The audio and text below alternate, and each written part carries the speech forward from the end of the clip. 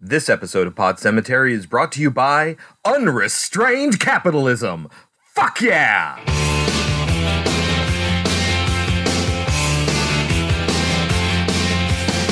Under the October with the steamboats, ancient goblins and wallows come at the grand line making a sound. The smell of death is all around, and at night when the cold wind blows, no one cares, nobody knows. Hello, my name is Chris. My name is Kelsey. And this is Pod Cemetery, where we dissect horror movies like the rotting corpses that they are. This week, it's all about alien invasions, with 1988's They Live and 2002's Signs. But before we get to the movies, Kelsey, how do we start the show? Trivial Pursuit Horror Edition. That's right. What do you got? Some very easy questions this week. Okie dokie. What is the relationship between Ginger and Bridget in 2000's Ginger Snaps? They're sisters. That is correct. I thought you were going to say Ginger and Mary Ann for some reason. That's immediately where my head goes. They are, in fact, sisters. All right, Kelsey, you want easy. Here's easy. What color hair do all the mysterious children have in Village of the Damned, 1960? Platinum Blonde. That is correct. Good for you. Easy questions this week to get us started on this early morning. We have very few opportunities to record this week, and it is early in the morning, so sorry if we're tired. All right, first up, we're going to talk about 1988's They Live, based on the short story 8 o'clock in the morning and the comic book adaptation of that called Nada, both written by Ray Nelson, adapted for the screen by Frank Armitage, depends on who you ask. In the movie Get Out, the family pronounces their name Armitage. The patriarch of the Armitage family. Also known as John Carpenter, it was his pen name. And directed by John Carpenter, starring Rowdy Roddy Piper,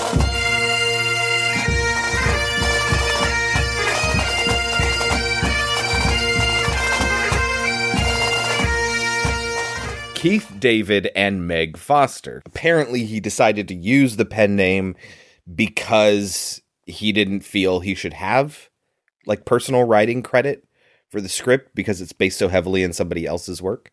So he used the name Frank Armitage or Armitage, and that's based on a character in The Dunwich Horror, which is a story by H.P. Lovecraft, which is really interesting. We'll talk about it in a moment.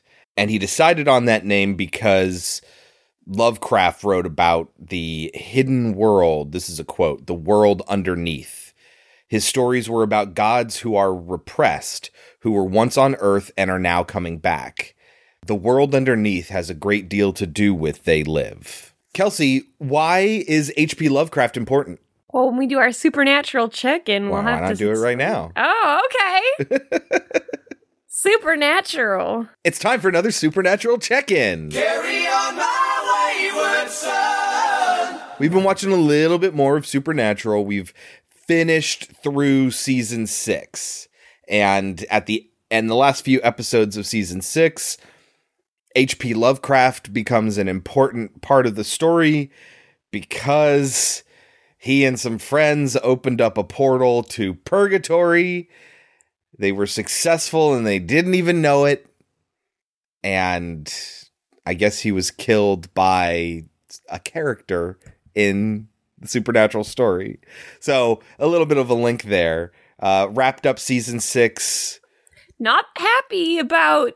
So we didn't get to start season 7, and I really hope that it's like a joke about Castiel being a dick all of a sudden. Yeah, because spoilers for Supernatural. I mean, that's kind of what we're doing here. He becomes the new god. Which I'm fine with. I just don't want him to be a dick about it. Yeah, he's just kind of a douchebag. Kneel before me. And then it's like, that's the end of the episode. And I kind of want season 7 to come in and go, I'm just kidding. Exactly. But he has he's not very good with a sense of humor, and now that he has all this power, I don't know. We're going to find out. We're going to keep watching. We are not even halfway through the total run of Supernatural, which we now know is going to be 15 seasons, because they announced that this 15th season is the final season of Supernatural. I think that's okay. I don't think this show needs to go on any longer. 15 seasons is a lot of seasons. I just don't know why they keep doing things because they want me to stop watching. Like what? Like turning Castiel into a fucking dick for no reason. But what else did they do that made you want to stop watching? They turned Dean into a dick. Yeah. They turned Sam into a dick. Yeah, I guess that's just their thing. They pick a character and go, you're a dick now. Sometimes they go, you're nice now. They go back and forth. And that's what drives the drama here. Could you just not take my main characters and turn them into assholes? Kelsey's main characters, in quotes, are Castiel and, more importantly, Dreamy Dean.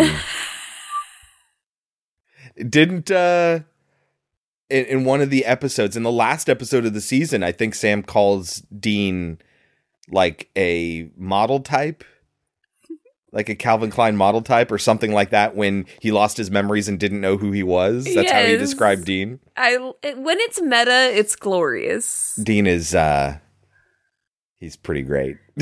Gorgeous man. And here's dreamy. The thing, I didn't really care that Sam became a dick, but I became upset because it was affecting Dean's happiness. So I was like, okay, we need to stop this.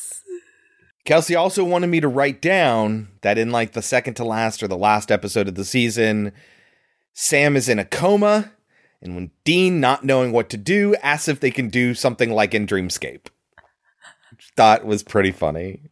Oh, yeah. I love when they make references, and this is one of them. He had no idea how to deal with the fact that Sam was just in a coma. Thought maybe we can go into his dreams and help him out. Dreamscape. He actually says that. Yeah. And I feel like no one's going to get that reference. I'm sure lots of people have seen Dreamscape. All right, well, we're going to continue on with season 7 when we have some free time. It is slow going, I know. But if it wasn't so slow going, would you get so many Supernatural check-ins? Would you have so much to look forward to in the future? No.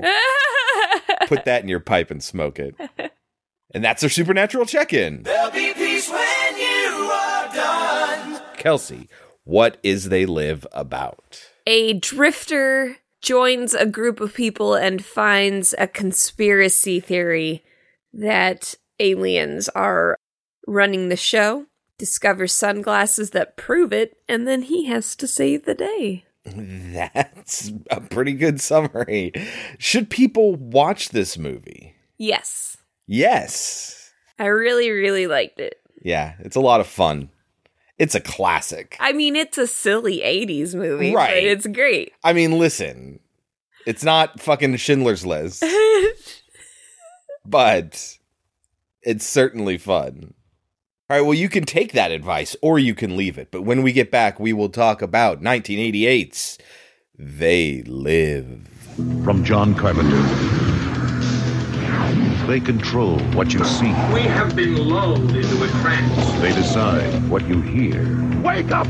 They're all about you, all around you. You think they're people, just like you. What do these things want, and why are they here? You're wrong. Dead wrong. John Carpenter's They Live. Rated R. Starts Friday, November 4th at theaters everywhere. Kelsey, can you get us started? What happens in They Live? A backpacking drifter from Denver, Colorado needs a job. He used to work at a bank, but they were closing all their banks. And apparently this is like a thing. Everybody's looking for jobs right now. This drifter, who, by the way, is never given a name, but in the credits they call him Nada, because that's the name used in the comic book adaptation of the original story. Nada, as in nothing? Yes. He doesn't have a name. Nada. Is Rowdy Roddy Piper, famous Canadian wrestler who plays a Scot famous. He wears the kilt and the white t-shirt that says Hot Rod on it. I had no idea. Really? Big conflicts with Hulk Hogan? Nope. WrestleMania? I know what WrestleMania is. Yeah, so. I know who Hulk Hogan is. I've never heard of Rowdy Roddy Piper. 3 years prior to the making of this movie was the very first WrestleMania, 1985. The main event of the first WrestleMania was Hulk Hogan and Mr. T versus Paul Orndorff and Rowdy Roddy Piper.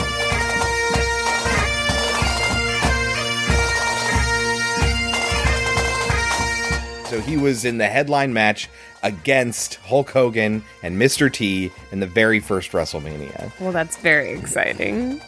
He's played a heel, he's played a face. He is very, very good at being a heel, and we'll talk a little bit more about his appearances and other things a little bit later.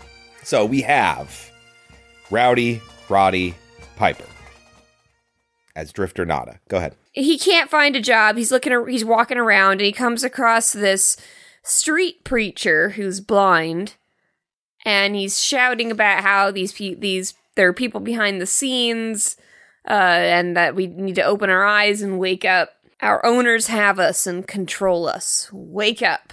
They are our masters! Wake up! They're all about you, all around you. So he walks away from that, and then he finds this construction area, and he asks if he can get a job there.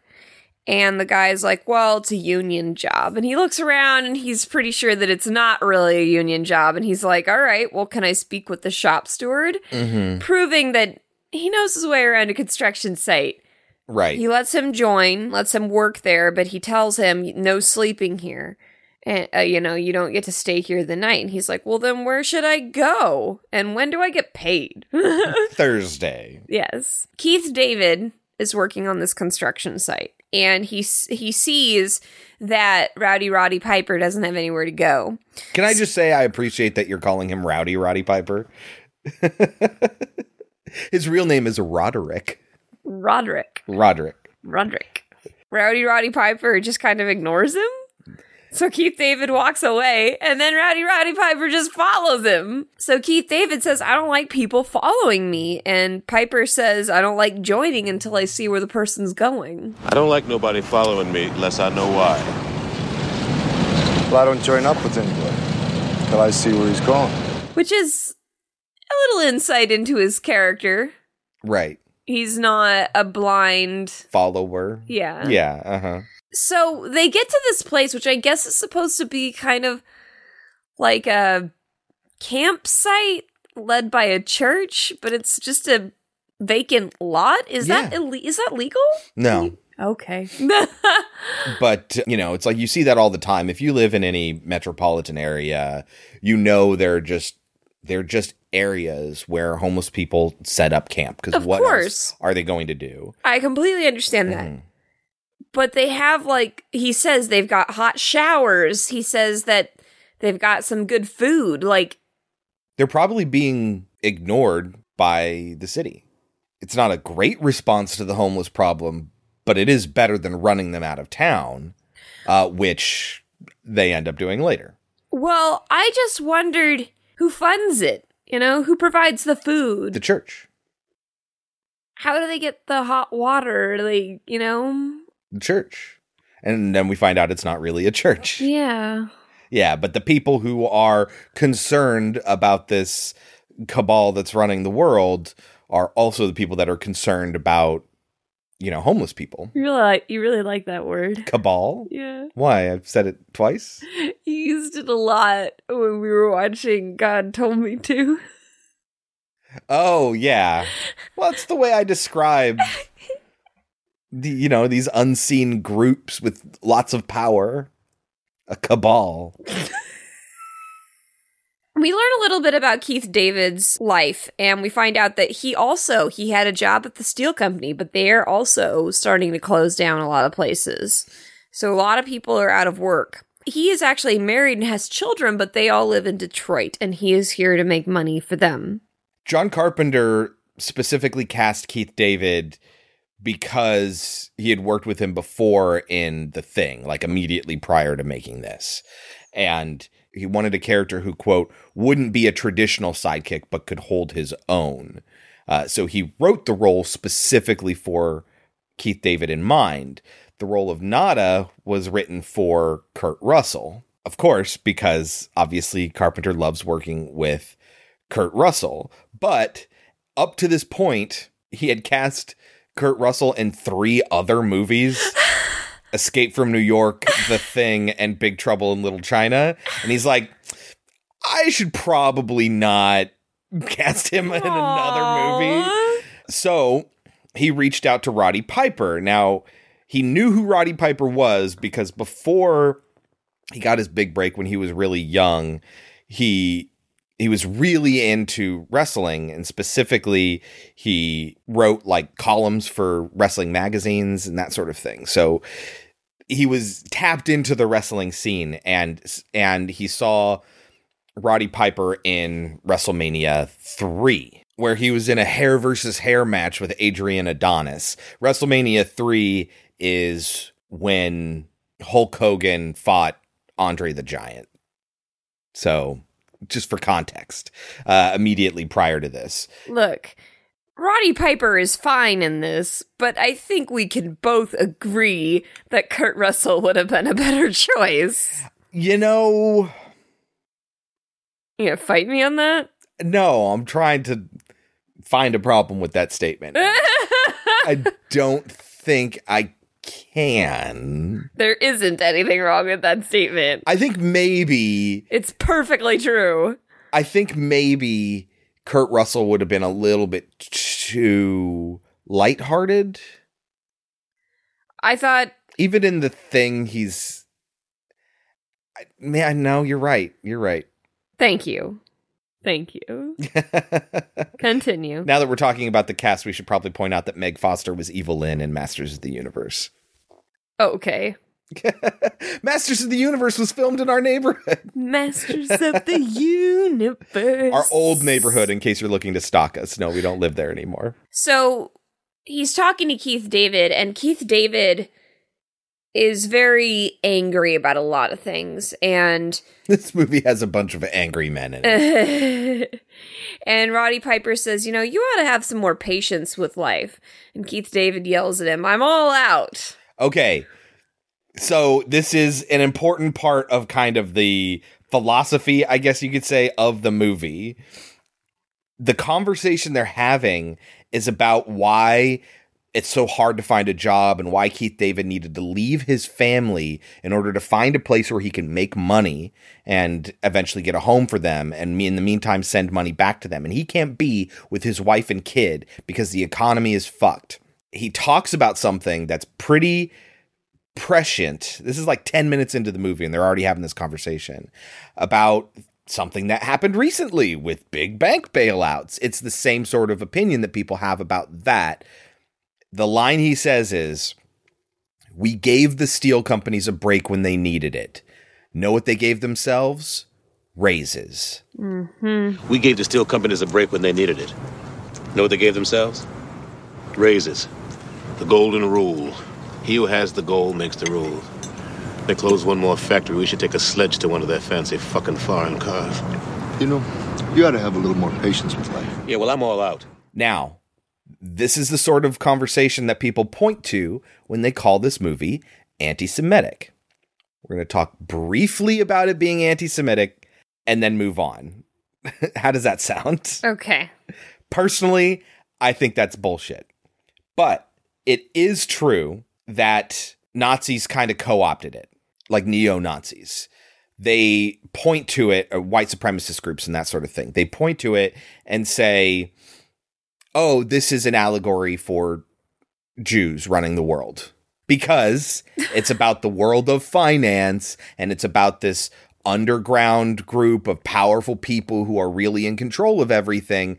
And that's what anti-Semites believe, is that the Jews control the world, and specifically they control Hollywood. And so this is John Carpenter's effort to sort of like speak out against that. Now, John Carpenter specifically came out and said, it was 1988. This movie is an indictment of Reaganomics. Are you fucking kidding me? It is absolutely 100% not anti-Semitism. It's not about the Jews. It's about the conservatives.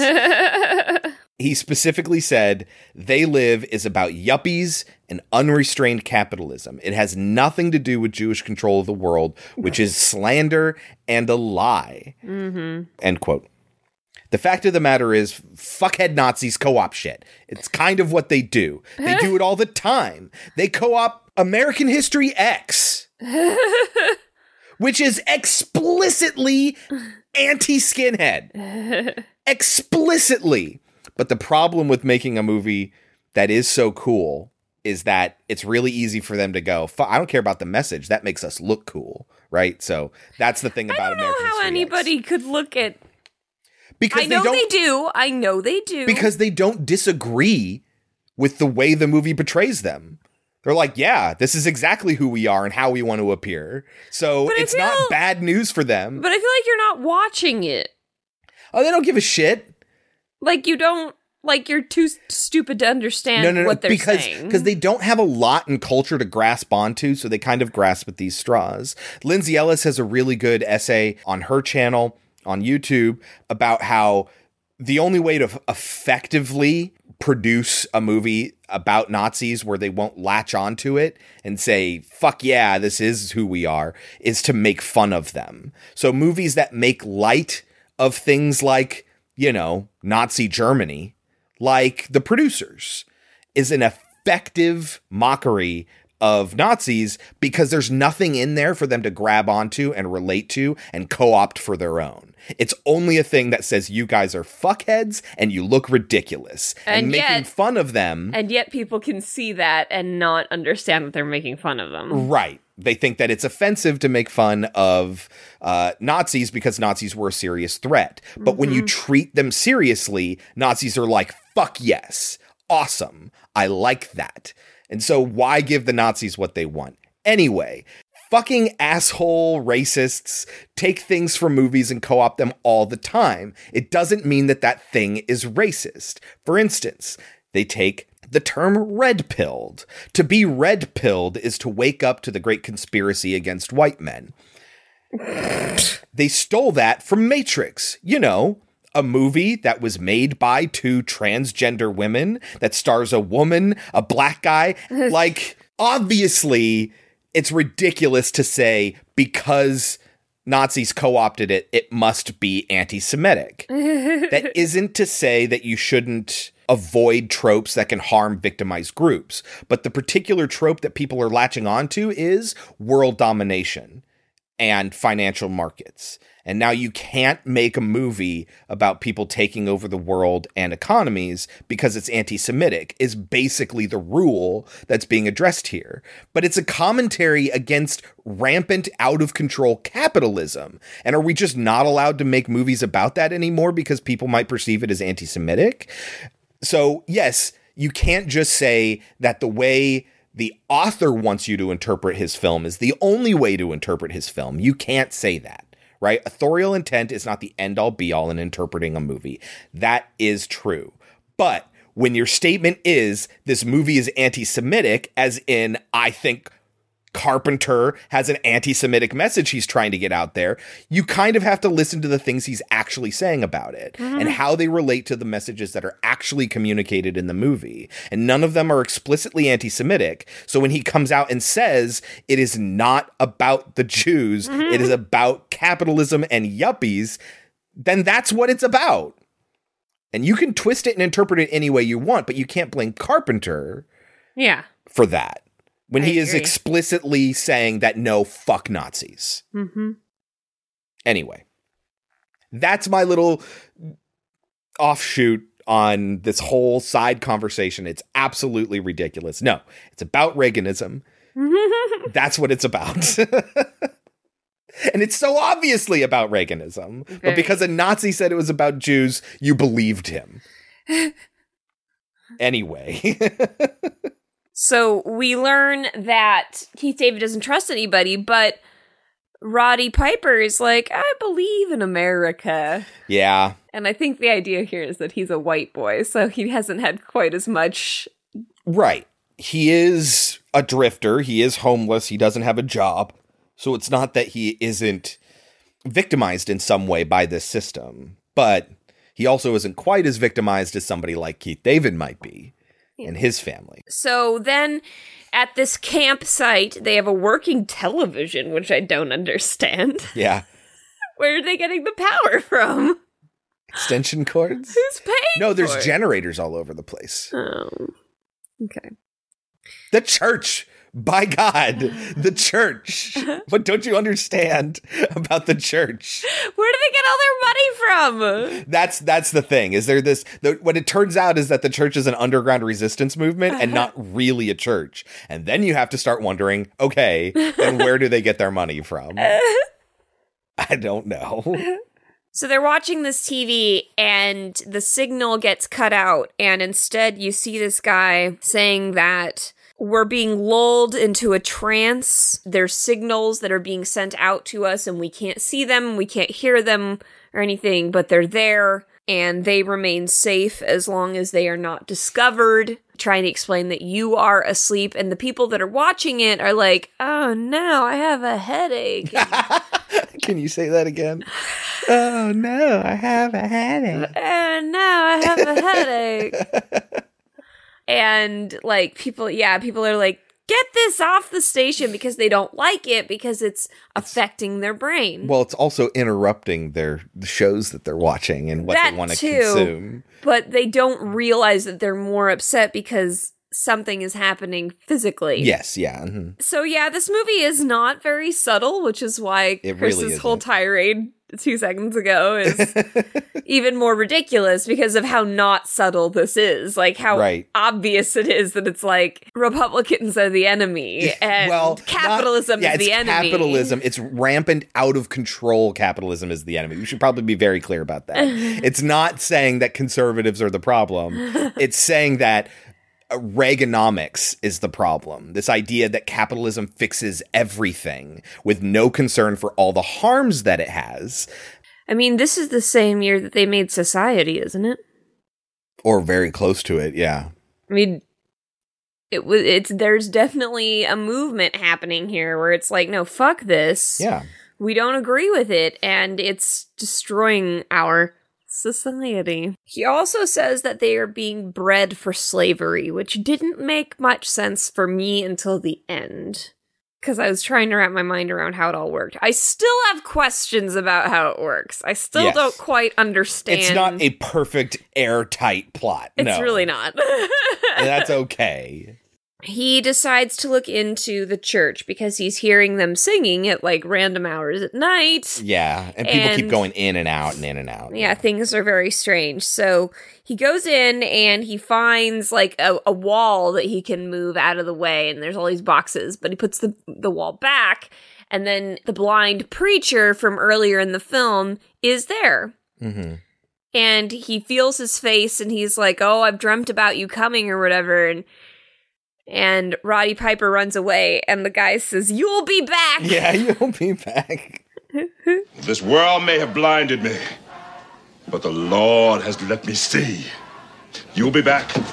You'll be back! Roddy Piper tries to tell Keith David about what is going on, and Keith David is like, I don't want to know. It's not our business. Keep your head down. Yeah.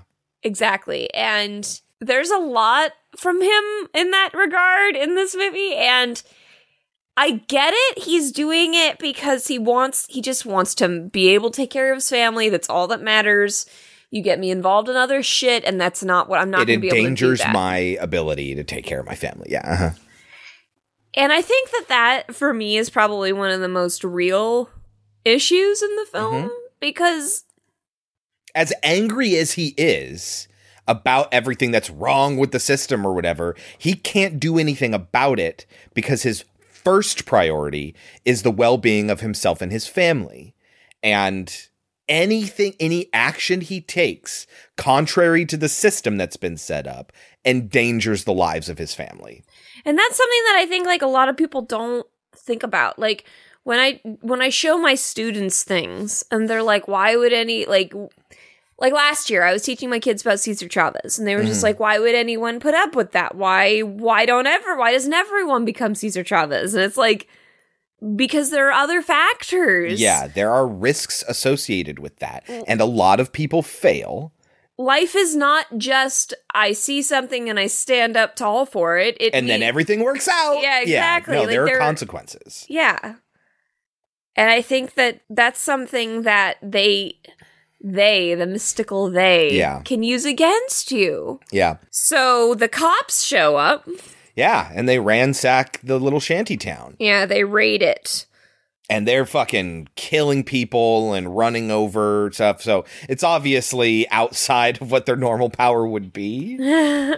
Well, it's outside of what their legal power is. Yes. This stuff kind of happens more often than you'd like to think. Right. And nobody knows and nobody cares. Yep. In all the kerfuffle, Roddy Piper is able to get his hands on one of those boxes. Yeah, he comes back the next morning and gets it. And when he opens it up, he finds that it's filled with sunglasses. Yeah. And he's really annoyed, right? But he puts a pair on and he starts seeing things. Yeah, he hides the box in the bottom of a trash can. Which, as soon as I saw it, I wrote down, trash gets picked up, dude. Yeah, I know, right? Maybe he assumed he was going to come back before the trash day. Yeah, but he's walking around and he ends up putting on the sunglasses and there's several shots of him looking at everything. This is an extended part of the movie. Everything is in black and white until they get contacts and then sometimes it goes back and forth. Every piece of printed material says something like consume or obey. And it's all subliminal messaging. Marry and reproduce, no independent thought, consume, watch TV, submit, conform, buy, stay asleep. Do not question authority. Those are all the ones that I wrote down. Have you heard of Shepard Fairey? Nope. Shepard Fairey is one of the most famous graffiti artists. He's the one who started that Obey campaign. Ironically, he turned street art into a capitalist endeavor. Right? Right. He made a lot of moolah off of it. But you've seen those stickers that just say Obey and they have somebody's face. Interestingly, that face is Andre the Giant, another wrestler. Really? Yes. That makes so much sense now that you say it, but I never would have thought until you said it. Yeah, he said specifically They Live was the basis for the use of the word obey. The movie has a very strong message about the power of commercialism and the way that people are manipulated by advertising. And yet then he proceeded to put it on t-shirts and hats and stickers and sell them to people. Yep. But I mean, he should get paid for his art. That is true. I am not disparaging that. But when your message is consumer systems suck and you're a sheep if you follow them, and then you participate in that, it's a little hard to take you seriously. It's like the Black Mirror episode. Yeah. And it's not like he does it to fund his message. His message is the commodity that he is selling. That's the problem. Anyway. It's the thing. Everyone's against capitalism until it works in their favor. It's true. Doesn't mean it works. So then he sees his first alien. So he's trying to read through a newspaper, but everything in there is just all those things I was just saying. And he looks up and he sees this scary looking dude. Yeah, this dude with this face on. Now, they had a lot of options of what to do with the makeup, how to make these aliens look. But specifically, Carpenter sees capitalism or rampant out of control capitalism as like a devolution of humanity. And so he wanted the aliens to look like fucked up humans. That's why they look the way that they do. They don't look like your traditional little green men. And this was a unique view of what aliens in disguise could potentially look like. Almost all of these ghouls, as they're called, are played by one person, Jeff Amata, who is a multiple black belt. He is a choreographer for a lot of the scenes, including the fight scene that we'll get to later. But he's just the right size. And so they put him in all the outfits, including the women, except for parts where there needs to be more than one on screen at a time, in which case they did get other people. But, you know, the woman in heels and a dress and a wig and carrying a purse and getting into the car, like, that's Jeff Amata, because he was just the perfect size for it. And then they had to create one face for him, and that's it, right? It makes it so much easier. That makes sense. So he notices that Roddy Piper is looking at him very strangely, and he's like, you know, what's your problem? What's your problem? Then when he looks at the guy who works there in selling the newspapers, he looks at the money and it says, "This is your god." Yeah. On it. So he runs into this shopping market, like a grocery store almost, and he goes inside and he's seeing that real people are mixing in with these fucked up looking people, and the like ghouls. Yes, and they're like talking to humans and nobody can tell. The most expensive shot in the entire movie, by the way, is in this market, because literally every single object in that supermarket, everything that has print on it, so every single label of every single object had to be created and printed and put on and placed in just the right way throughout the entire little store. So that was very time consuming and very expensive. And of all the things you see in the movie, cost the most. He ends up saying to one of them, "You're a real fucking ugly formaldehyde face." Yeah. You know, you look like your head fell in the cheese dip back in 1957. You're okay. This one, real fucking ugly. You see, I take these glasses off, she looks like a regular person, doesn't she, huh? Put them back on, formaldehyde face. That's what we got. That's enough out of you. And she talks into her little wristwatch communicator like Dick fucking Tracy. Yes, and says, "I've got one that can see." Yes. So he falls over, scrambles out. He's like, "I don't like this one bit." And he gets confronted by cops. He notices that the cops are ghouls as well, so he feels okay when he fucking murders them. And yeah, he just goes on a killing spree, basically. He takes their guns, including the shotgun that they had in the cop car, and he goes to a bank. And this is where he utters his famous line. I have come here to chew bubblegum and kick ass. And I'm all out of bubblegum. This was ad-libbed by Roddy Piper. The thing is you have to do a lot of promo shoots when you're a wrestler. Those are the ones when the wrestlers are talking to camera, but they're really talking to their opponent or the audience or whatever. A lot of promos are completely ad-libbed. There's like, okay, you need to talk shit about this guy. Go. And then they just have to ad-lib it, right? So as a wrestler, you need to be good at that sort of promo work.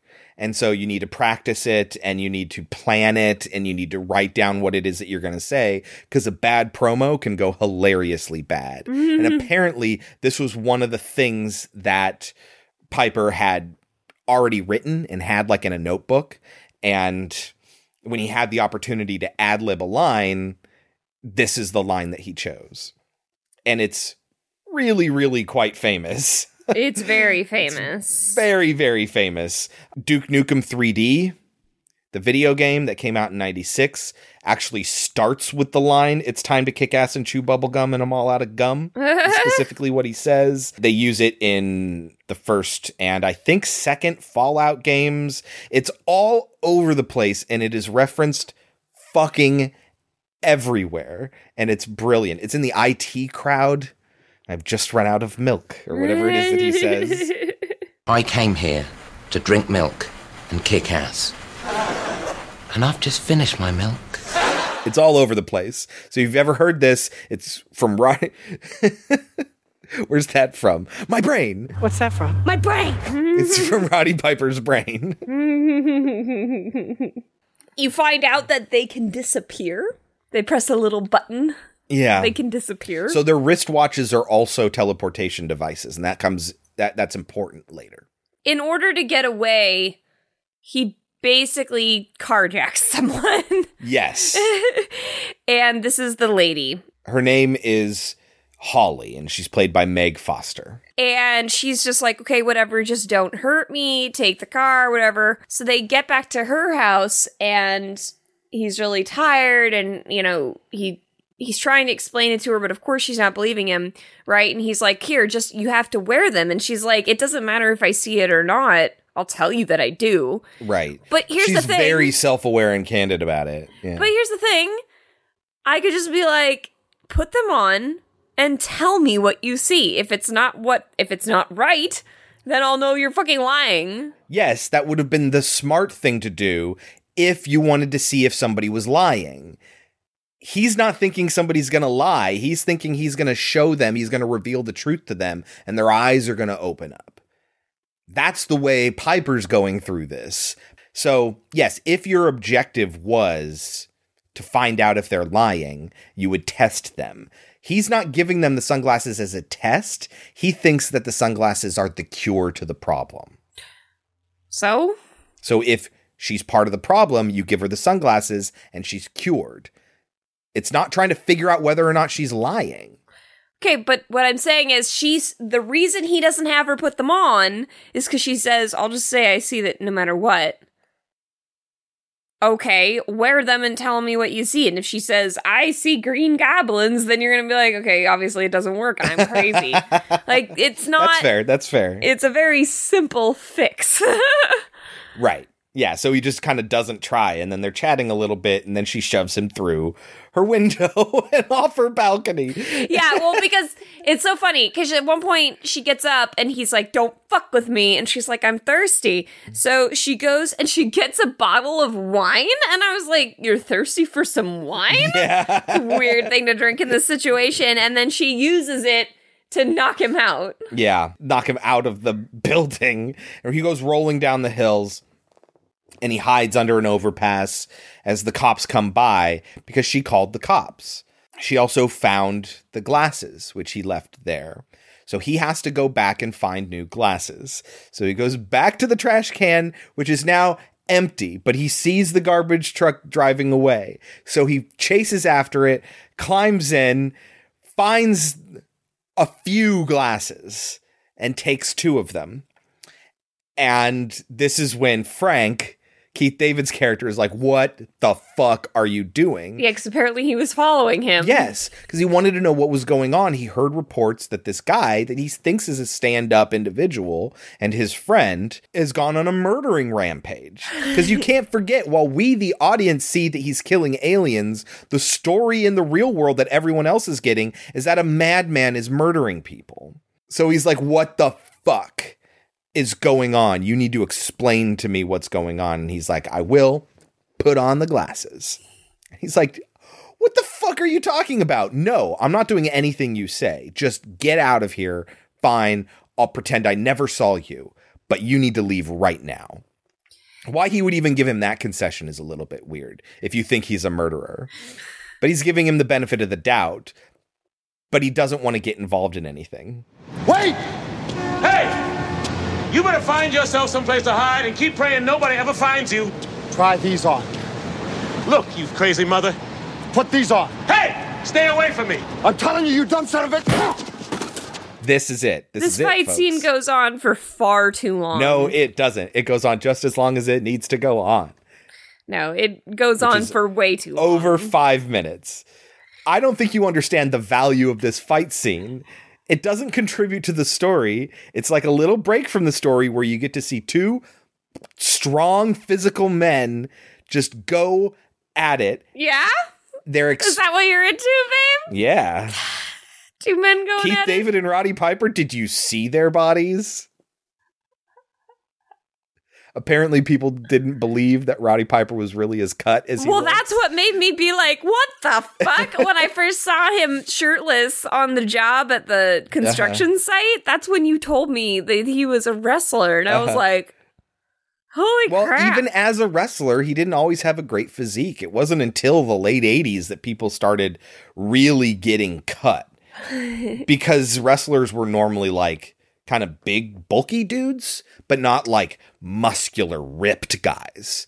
That didn't come until the late 80s, really, in force. You look at a big, strong wrestler type, and he was like a power lifter type. Those guys aren't cut. They're bulky, you know? That's what wrestlers were. So when you see him, Roddy Piper, and he's kind of just like a normal dude, just like a loud, angry guy on screen in wrestling, and then you see him in this movie with his shirt off and he looks cut, and you're like, wait a minute, ein Minuten bitte. Well, yeah, you're thinking about the other Roddy Piper, the Roddy Piper who wasn't cut, because you didn't have to be. But starting around this time, it became important. People like Ultimate Warrior were really big and popular, and he was cut. And then Hulk Hogan started to need to get cut, you know. So anyway, that's another wrestling diversion, but it's just an awesome scene where two desperate men are letting out their anger and their frustration against each other.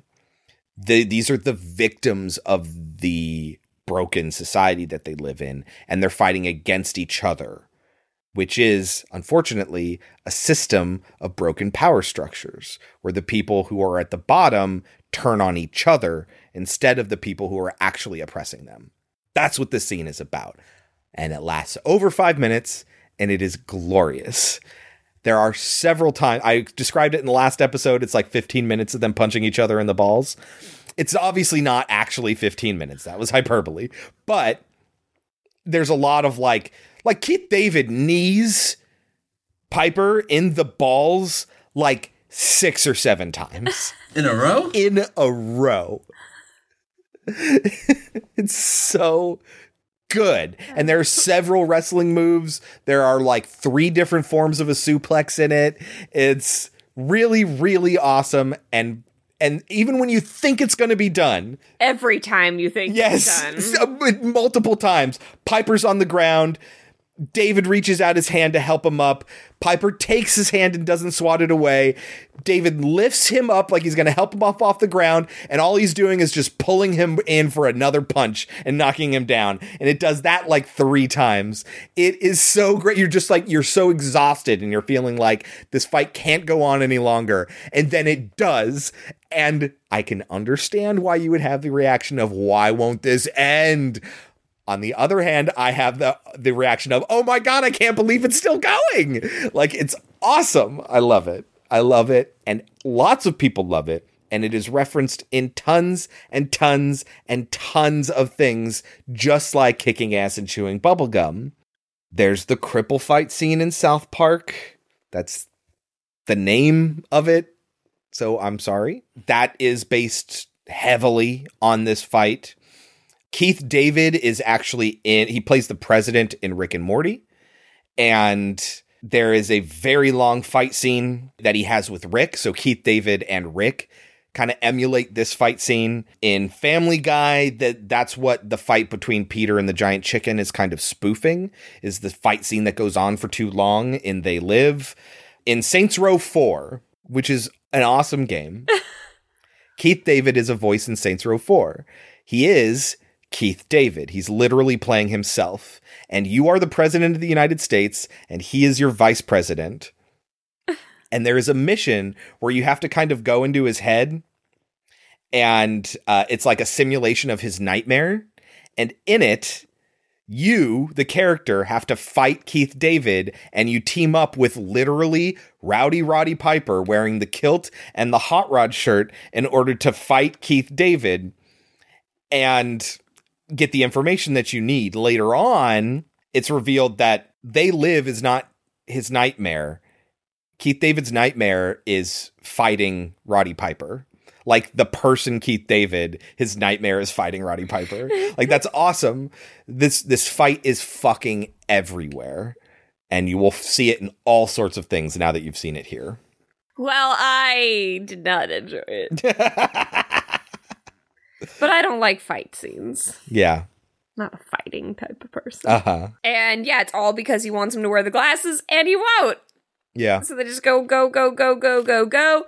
And then eventually he does put on the glasses. Yeah, he kind of forces the glasses on him. Keith David is completely fucked up, which isn't to say that Piper is not. He really is. Oh, there's this great scene where Piper swings a board at him and David dodges it and it smashes the rear windshield of David's car. He's like, what the fuck? And he apologizes. He's really sorry because this is about love, this fight for Piper. He's like, I need to defeat you so I can save you, you know? Like, he actually cares about Keith David's character. And so his goal is not to hurt or upset David. And yet he was coming at him with a board. It's so hard that it broke the windshield. Yep. But he gets the glasses on him, and then Keith David's like, what the fuck is going on? And yada, yada. And then they're both walking down the street, and they both have these sunglasses on. And they end up going to a secret underground discussion about this shit, and they find the girl is there, and she's like, I'm so sorry, I didn't know. Yeah, so her story is that finding the glasses revealed everything to her, and she thought he was just a crazy dude, because of course she did, but now she's awakened. And Roddy Piper and Keith David have a discussion about all the things that are going on and how they think that, like, it's been here for a long time. These aliens have been here for a long time, and they think that the aliens are actually changing, like, people's personas and stuff. And Roddy Piper talks about his dad and how his dad would beat him up. And he thinks that maybe it had something to do with them being kept down and repressed and everything. Yeah. And he's like, I ain't daddy's little boy no more, so I'm gonna fight back this time. Yeah. And they also get contacts here to replace the sunglasses, because the sunglasses don't work as well, and they cause major headaches, and they kind of get you a little high, but in a bad way. So the contacts kind of fix that. So now they don't need to be wearing sunglasses all the time, which looks weird, and they can always know who is and who isn't a ghoul. Now, this meeting gets raided by the police, obviously, and tons of these people end up dying in this. They have one of the wristwatches as they're trying to escape because the activists have stolen these wristwatches and they're trying to figure out how to work them, right? And so Keith David has one of them and he's trying to use one to teleport out of there, and it malfunctions. And it like sparks or whatever, and he throws it on the ground. And while they're getting shot at down this alleyway, it opens up a portal and a message that says, hey, this portal, your watch is malfunctioning. This portal's going to stay open for 15 seconds or whatever. Get in now. Attention, your wristwatch has malfunctioned. This entryway is temporary and will disappear in 10 seconds. Move! We don't know what's down there! Now! 8 seconds. And so they jump into the portal, and basically it takes them to this secret Underground tunnels. Yeah, and it's the ghouls talking openly about their campaign and how successful they are and how much money everybody's making. And how the rich humans have helped them get there, and how they've helped them increase their profit margins. You can see it's very, very similar to what you might see in an actual business keynote speech or what have you, talking about their earnings for the fiscal year or whatever. It's very similar to that design. And they run into a homeless person. That homeless man from before who was complaining about the signal and all of that. Because apparently, as the cops stated earlier on, the ghouls do not want to hurt anybody directly. That's not their goal. So when somebody finds out what's going on, their goal isn't, well, kill them. What ends up happening is they try to convert them. But then, again, at the raid, they were killing random people. Yeah, because those are large groups. It's individuals. Like the large group that is actively seeking them out to destroy them. The people that we know get converted aren't part of those groups. But we also saw them killing random people that were just homeless. Right, because who runs that shanty town? The church. The church is not real. It is a front for this anti-ghoul activist force. That's what they're raiding. Not just because there's homeless people who don't contribute to their plan, but because this area is run by the anti-ghoul activists. So they're large groups of people who are actively looking to thwart them. Yes, they're going to take force against them. But on an individual basis, if they can convert you, they will. They would prefer that before killing you. They're trying to make money, and they think what they're doing is best for everybody. So we find out that they are interdimensional aliens. Yes. So it's not, I mean, they are coming from another planet, but like it is more about dimensions. Right. That's another reason that they are a reflection of this malformed humanity and not just weird monsters. Yeah, this homeless guy is kind of showing them all around, and he takes them down to see where they are filming news station stuff. Yes. Because they're looking for the signal. Right. They know that the signal that keeps everyone hypnotized is coming from the news station, and now they're there. And they kill the guards, and then homeless dude teleports away. And they leave the guns. They don't take their guns. Yeah, which is really weird. When they're like running up the hallways and up the stairs and stuff like that, Piper runs out of bullets in his assault rifle and tosses it and pulls out a handgun and then kills 2 dudes that are carrying rifles and then doesn't pick up those rifles. And now all he has is a pistol. Mm-hmm. And they run into the lady. Yes. Which is not surprising because she works for the station and they were looking for her at one point. They're actively seeking her out. Yeah, and at the meeting they had said just do your normal routine so that you don't draw attention to yourselves. Yes. So it would make sense that she would be at the TV station. Yeah. But I mean, it's very obvious that she's going to end up betraying them.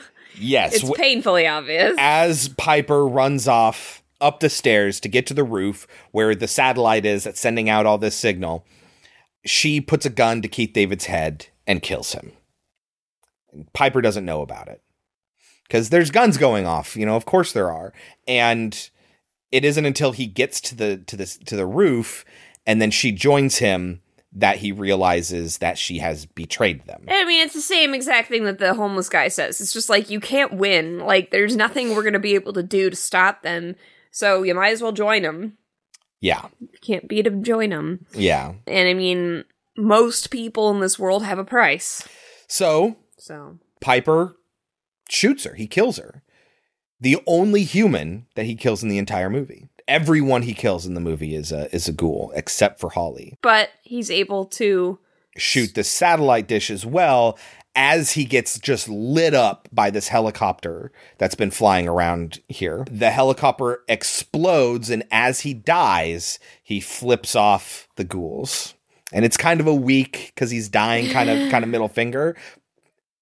That's one of Piper's apparently only regrets, is that he wish it was a stronger bird, The signal obviously is destroyed, and people start to wake up, and then they see the ghouls that are like their friends and lovers. And then you get a topless shot for one of the last scenes in the movie where the girl's having sex with this guy. And then that's when the signal goes out and she sees she's having sex with one of the ghouls and she freaks out. What's wrong, baby? Hey, what's wrong, baby? And that's the end of the movie. Lightning round. This is also very similar to World's End, the plot of World's End, where the aliens have fake humans in the midst of real humans and they're trying to get conformity. I thought that was pretty interesting. One of the taglines was very long. It was, you see them on the street, you watch them on TV, you might even vote for one this fall. You think they're people just like you. You're wrong. Dead wrong. And you can see how some people might interpret that as applying to things other than what Carpenter was talking about. But he does explicitly tell people, and the text itself explicitly says what it is that he's talking about. But he says you might even vote for one this fall because there was the elections that year, and talking about, this was a political issue. Reaganomics is named after President Reagan. So when Keith David is like, let me take you to a place they've got hot showers and good food, I automatically thought of the YMCA. Yeah, uh-huh. Young man. It's fun to stay at the YMCA. That's all I can think about. In one of the TV shows that's playing in a bar, a ghoul commentator is talking about how films are destroying society and how you just need to like get along with people and not cause any controversy. Quote, filmmakers like George A. Romero and John Carpenter have to show some restraint, is the line that's given in Really? that. Yeah, uh-huh. All the sex and violence on the screen has gone too far for me. I'm fed up with it. Filmmakers like George Romero and John Carpenter have to show some restraint. They're simply... I don't really get the title. That's a good question, now that you mention it. It's a weird title. It is a weird title. You really have to twist logic around for it to make sense. Mm-hmm. I can see how you could, but I honestly, I think it's a throwback to 50s horror, you know, where you just put the exclamation point at the end of something. Like, them! What is it? Them? Is it them or they, where it's just a bunch of giant ants? Them. Them? Yeah. Uh-huh. I think it's kind of a throwback to that. That's everything I had. What do you think They Live got on Rotten Tomatoes? 89. 85. A politically subversive blend of horror and sci-fi, They Live is an underrated genre film from John Carpenter. Now, that doesn't mean it's universally popular, nor does it mean that 85 is the score that people gave it. It's just 85% of reviews are generally positive. The average rating that this movie got on that's reflected on Metacritic is 54. Wow. Which means that the people who didn't like it really didn't like it, and or the people who did like it just kind of liked it okay. So what do you think it should have gotten? Do you think Metacritic is underrated? Rotten Tomatoes is overrated? Exactly. Okay. What would you give it? A 79. I think it's very good, but it's got that long-ass fight scene that I couldn't stand. And it's a little goofy and a little silly. Yeah, but I think you need to consider that that is camp. And I think there's value to that camp. Enough value to give it one more point. I will give They Live an 80. Okay. Yeah, I really, really enjoy They Live. Just because it's a fun movie to watch. It's full of awesome quotable lines and fun scenes, and it has something important to say at the same time that it's being silly. And I'm okay with that. I like it a lot, 80%. Ironically, we gave it a lower score than the Rotten Tomatoes score. But again, they don't correlate exactly, so I'm sorry. It's just the way we work. Would it take too long to look up what we gave Society? We gave Society a 68 and a 69. Do you regret that now? Do you think we should have given Society a higher score? Or do you think we should give They Live a lower score? No, I'm fine with the way it is. Yeah. I'm interested in comparing our scores. That does interest me. But I don't think when we come up with our scores, we should necessarily be trying to figure out where it fits in. No, I know. We give a movie a score based on its own merits. And then it's interesting to find out how it relates to other movies that we scored. Yeah. Mm-hmm. All right. That is 1988's They Live. Before we move on to our next movie, Kelsey, Trivial Pursuit Horror Edition. It's another real easy question. Okay. The killer in 1970's The Bird with the Crystal Plumage wears what color gloves? Okay, so now I'm conflicted. My instinct would be to say black, but they could also be brown. But sometimes they ask these really specific and obvious questions, and the answer is the obvious answer. They do that a lot. Black. They are black. There we go. Okay, good. It's a very easy question. Kelsey. Yeah. In Oculus 2014, what does Kaylee mistakenly believe she has bitten into when she bites into an apple? I thought the question was going to be, what did she bought into a light bulb. Yes. She didn't actually bite into that light bulb. It was a reverse of what it actually appeared to be. She thought she bit into a light bulb thinking it was an apple. It was actually the reverse. It's twists within twists, man. Hey, I like that movie. It's great. I love Oculus. It's awesome. All right. Moving on to our next film. 2002's Signs, written and directed by M. Night Shyamalan, starring Mel Gibson, Joaquin Phoenix, Rory Culkin, Abigail Breslin, Cherry Jones, and M. Night Shyamalan. Kelsey, what is Signs about? An ex-priest from a small town, his wife has died and caused him to lose his faith. And this is like 6 months later after that. And aliens show up, and this man has to defend his farm. Yeah, it is the entire film. The whole thing is from the perspective of this family. It's an alien invasion from the perspective of one family. Should people watch it? I think so. I think so too. It's certainly not a perfect movie. It's not. It certainly has lots of problems, but I think it's an important movie for the genre. So I sometimes feel like a good Shyamalan movie, like his first 3 major motion pictures, were like made specifically for me. Sometimes they're very, very deliberate with the cinematography, with the way everything's laid out, with the blocking, set design, all of that. I always know exactly what I'm supposed to be looking at and why. He communicates a lot through the camera, and you have time to absorb all of it because it's very deliberate and it takes its time. It's almost like if Wes Anderson decided to make a horror movie, but like maybe with a different color palette than he normally uses.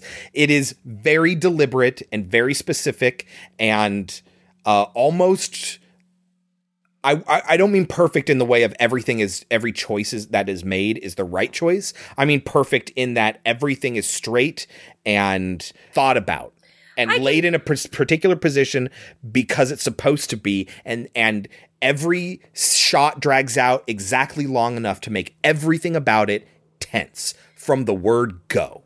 I can agree with that assessment, but I think that the difference is that when you're watching a Wes Anderson movie, it's supposed to be not subtle and it's supposed to be in your face, and that's kind of part of its charm. Yeah. Whereas I don't see any reason why a horror movie can't have that same charm. Oh, I do. Why? You can't be kitschy in a horror movie. Sure you can. This movie was funny. You laughed out loud multiple times while we were watching it. That's not what I mean by kitschy. Okay. I mean that Wes Anderson wants you to be well aware of every choice he's making. Yeah. And so it's very in your face. And I feel like horror needs to be more subtle than that if you want me to take it seriously. No, I mean, this is what I'm talking about when I say I know exactly what I'm supposed to be looking at and why. That's exactly what you said about Wes Anderson. Yes. I think it's the same thing here. Now, just because I know what I'm supposed to be looking at and why I'm supposed to be looking at it, that doesn't mean I know where he's going to go with it. Those are two different things. Not knowing what the future is going to hold and knowing why I'm supposed to be looking at something are not mutually exclusive. Those two things can happen at the same time and they do not undermine each other. And I think that's one of the things that Shyamalan knows and executes to good effect and kind of forgets as time goes on. And that's why he starts making garbage fucking movies. But Wes Anderson is fine with you knowing you're watching a movie. I think Shyamalan is as well. I'm saying he shouldn't be. I disagree. I think that is a very bold statement to make about an entire genre of cinema and that you cannot subvert that. I feel like unless you're going for a campy feel, like They Live, it's fine that it's not very subtle, it's in your face. Yeah. Because they have a message and they have a reason for handling it that way. Whereas here, I really do think he was trying to make a good movie. Uh-huh. And he didn't quite know how. I feel like The Sixth Sense is a lot more smooth around the edges. Whereas this one, it started to get kind of angular because he wanted everything very perfect. Yeah. And therefore it's kind of splintering out into the audience's face. See, that's the thing. I like that. I appreciate that and I enjoy that. And it obviously works. You can't say it doesn't work when I'm sitting here telling you it worked on me. Like, it obviously does work. You could say that it's not what you're looking for, but I think that's different than horror movies should not be deliberate. Like, that's a very bold statement to make. I think that, like I said, horror movies like this that are just trying to tell you a story shouldn't be so deliberate. I think that's a little reductive of this movie. I think Signs is about a family, and the alien invasion is what they go through, but it's not what the movie's about. It's about... Yeah, but I don't like what else it's about. I know. What this movie is about, it's saying that what's actually horrific about the scenario is that Mel Gibson's character lost his faith. That's the horror. The aliens are just the setting. It's the setting in which they tell that horror. And I think it should be the opposite. I can understand that. I can totally understand that. Either way, we both think you should watch Signs if you haven't seen it already. And you know what? If you've seen it already, watch it again. I think you'll be surprised with just how good it is. I like it a lot. Probably not as good as Sixth Sense. No. But I still like it a lot. Sixth Sense, I don't know if he'll ever get back up to that. What was his last one that we really, really liked? Not The Visit, it was the one after that. Oh, Split. Yeah. Split was pretty phenomenal. And then we didn't even see Glass. Because we heard it was terrible. Yeah, which is a bummer. Because But unsurprising. Yeah. Unbreakable is, it's in that first 3 movies that I like so much. It's pretty good. Yeah. I really like Signs. I really like The Village. So fuck it. Still never seen The Village. So fuck all y'all. It's not that they don't have problems. They have lots of problems. I still really like them. I think that's a misconception that people have, that you have to 100% like everything about a movie in order to say you like it. Because we have this kind of culture now where it's important to tear things down and analyze things. And that's why when we talk about these movies, we talk about the good and we talk about the bad at the same time. So we don't think our job here is to just critique everything and say that everything about a movie is bad and the only way a movie could be good is if it has no bad things about it. That's absolutely ridiculous. We find a lot to enjoy about even the worst movies. You don't think I have fun ranting and raving about lesbian undead vampire angels? Because I do. It's fun just saying that.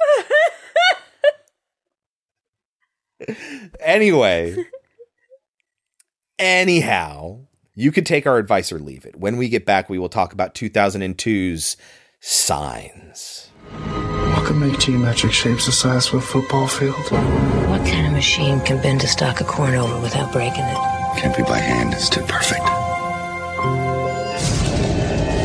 Some animals around the county have been acting funny. Some of them violent. It's almost like they act when they smell a predator around.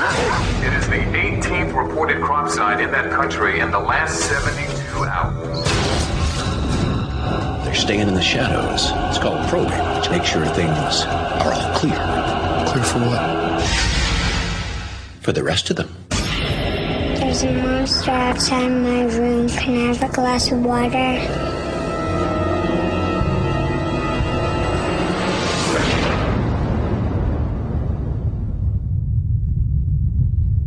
All right, Kelsey, how does Signs begin? We have Mel Gibson waking up because he hears his children screaming.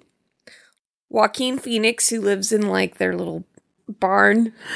Like it's like a garage apartment, Yeah. like an over the garage apartment, like the Fonz.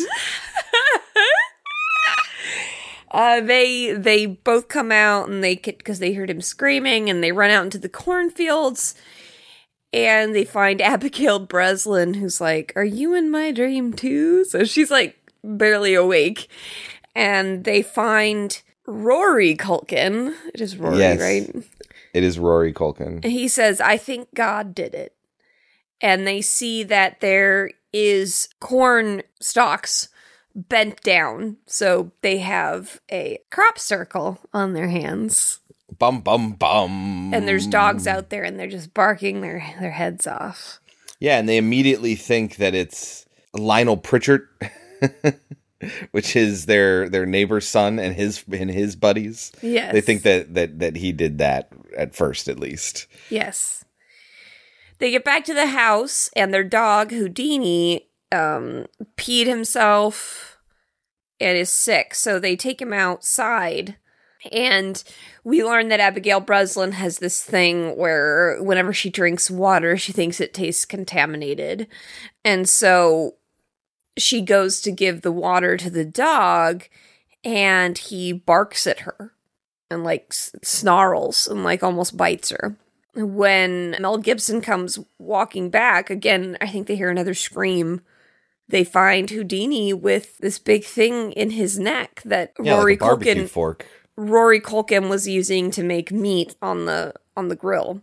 Yeah, because just for context, Mel Gibson, Graham Hess was talking to Cherry Jones, Officer Paskey, and they were out looking at the crop circle, and Rory Culkin's character, Morgan, was taking care of the barbecue, and when all this dog stuff went down, and the dog went to attack Abigail Breslin, Bo. And so Rory could only do something with what he actually had on hand and ended up trying to protect Bo and stabbing and killing the dog. Yeah, and as Chris says, he was talking to the officer, and she said that animals have been acting funny all over the county. They've been violent and edgy and on alert, as if a predator is there. Yeah. So then that night, Mel Gibson is woken up again by Abigail Breslin just standing there staring at him, which kids do all the time. I did it. I did it. Yeah. Yep.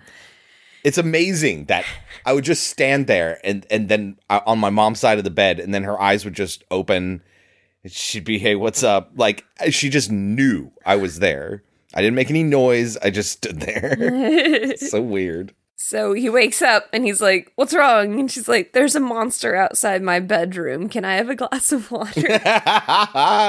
She is adorable in this. She is. Could you imagine that in just a few years, you would get to see her do a striptease?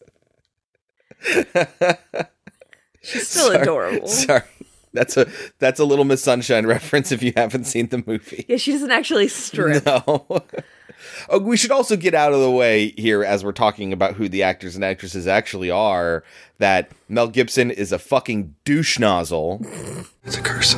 And it's really unfortunate because honestly, I think depending on the movie, he can be a very good actor. And it just really sucks that he turned out to be such an awful person.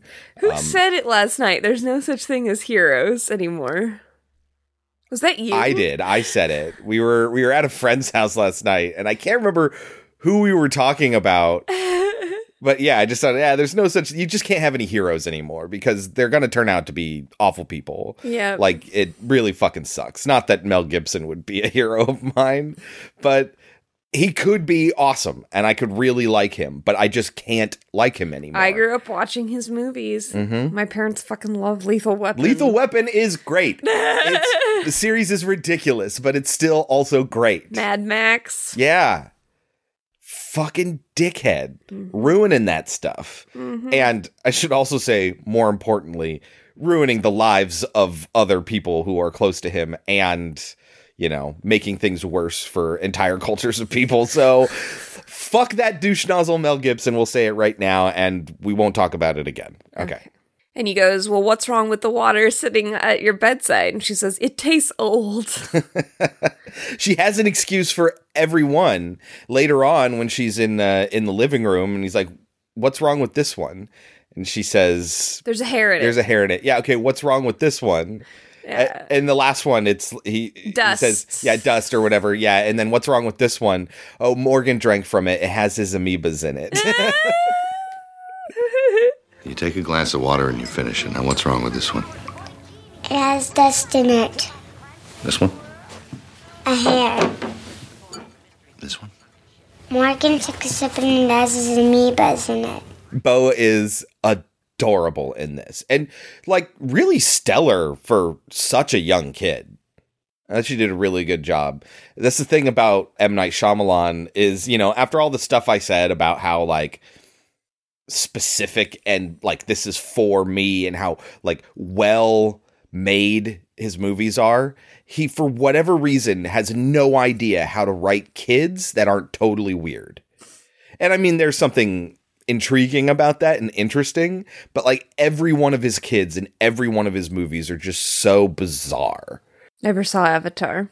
Yeah, well, maybe that's not a great example of that because it has source material, but that movie's garbage. You actually seen it? I've seen so much of it, but I've never sat down and seen it, end to end. So when he's putting her to bed, she asks him, "Why do you talk to Mom when you're by yourself?" And he says that he misses her. And she asks him, "Does she ever answer you?" And he says, "No, she doesn't." And she goes, "She never answers me either." I gotta say, every time I see that scene, I always wonder what he's gonna say when asked that question. Because he could easily lie to make her feel better. But then you don't think sometimes about the downstream effects of that and how her next, he didn't know that she talks to her. And so if he ever said, yes, she does respond, imagine how that would feel for her, because she tries talking to her mom and her mom never responds. That could have really messed with her. Instead, he chooses to be brutally honest with her. And it's like, you know what, this sucks, but you and I were here together and we can get through it. I think he's a pretty good dad, despite the fact that he's so bitter. He's a pretty great dad. Yeah. Some things don't go so great, but he really tries, and he tries to do what's best for his kids. But then he sees someone outside in the cornfield again, out in the window. And so he goes and gets Joaquin Phoenix. Well, he sees him on the roof. Oh, on the roof. Yeah, uh-huh. So he goes and gets Joaquin Phoenix. And Joaquin Phoenix is, we haven't even said this, is his brother. Yeah. Which I don't believe it for a second. So I did the math. At the time of making the movie, Joaquin Phoenix was 28. Mel Gibson was 46. So there is an 18-year difference between these two brothers. Is it unheard of? No. There have been parents out there who their kid graduates high school and then they get pregnant again. It is not common, but it does happen. It's just a little weird. It's never commented on. It adds character to the setting and the people, but what's the point in examining it any further, I guess? And he's just like, it's got to be Lionel Pritchard. We've got to scare the shit out of him. So let's run out there and let's be crazy. Oh, God, this is so great. Mel Gibson is just like, explain crazy. Make loud noises. Explain loud noises. Because Mel Gibson, he's so nervous. He used to be a priest, so he never behaves this way, and it's very strange for him. And Joaquin Phoenix is like, curse. And he's like, it doesn't sound real when I curse. Before they run out, he tells Mel Gibson it's time for an ass whooping. Yeah, he says that like really early on. Graham says Lionel Pritchard and the Wolfington brothers are back, and Meryl says it's time for an ass whooping. And then they have this whole conversation of explain crazy, act crazy, and all of that. It's time for an ass whooping. This is not an intelligent way to approach this. Lee is a friend of mine. This is his son. Yeah, will be doing me a favor. All right, listen.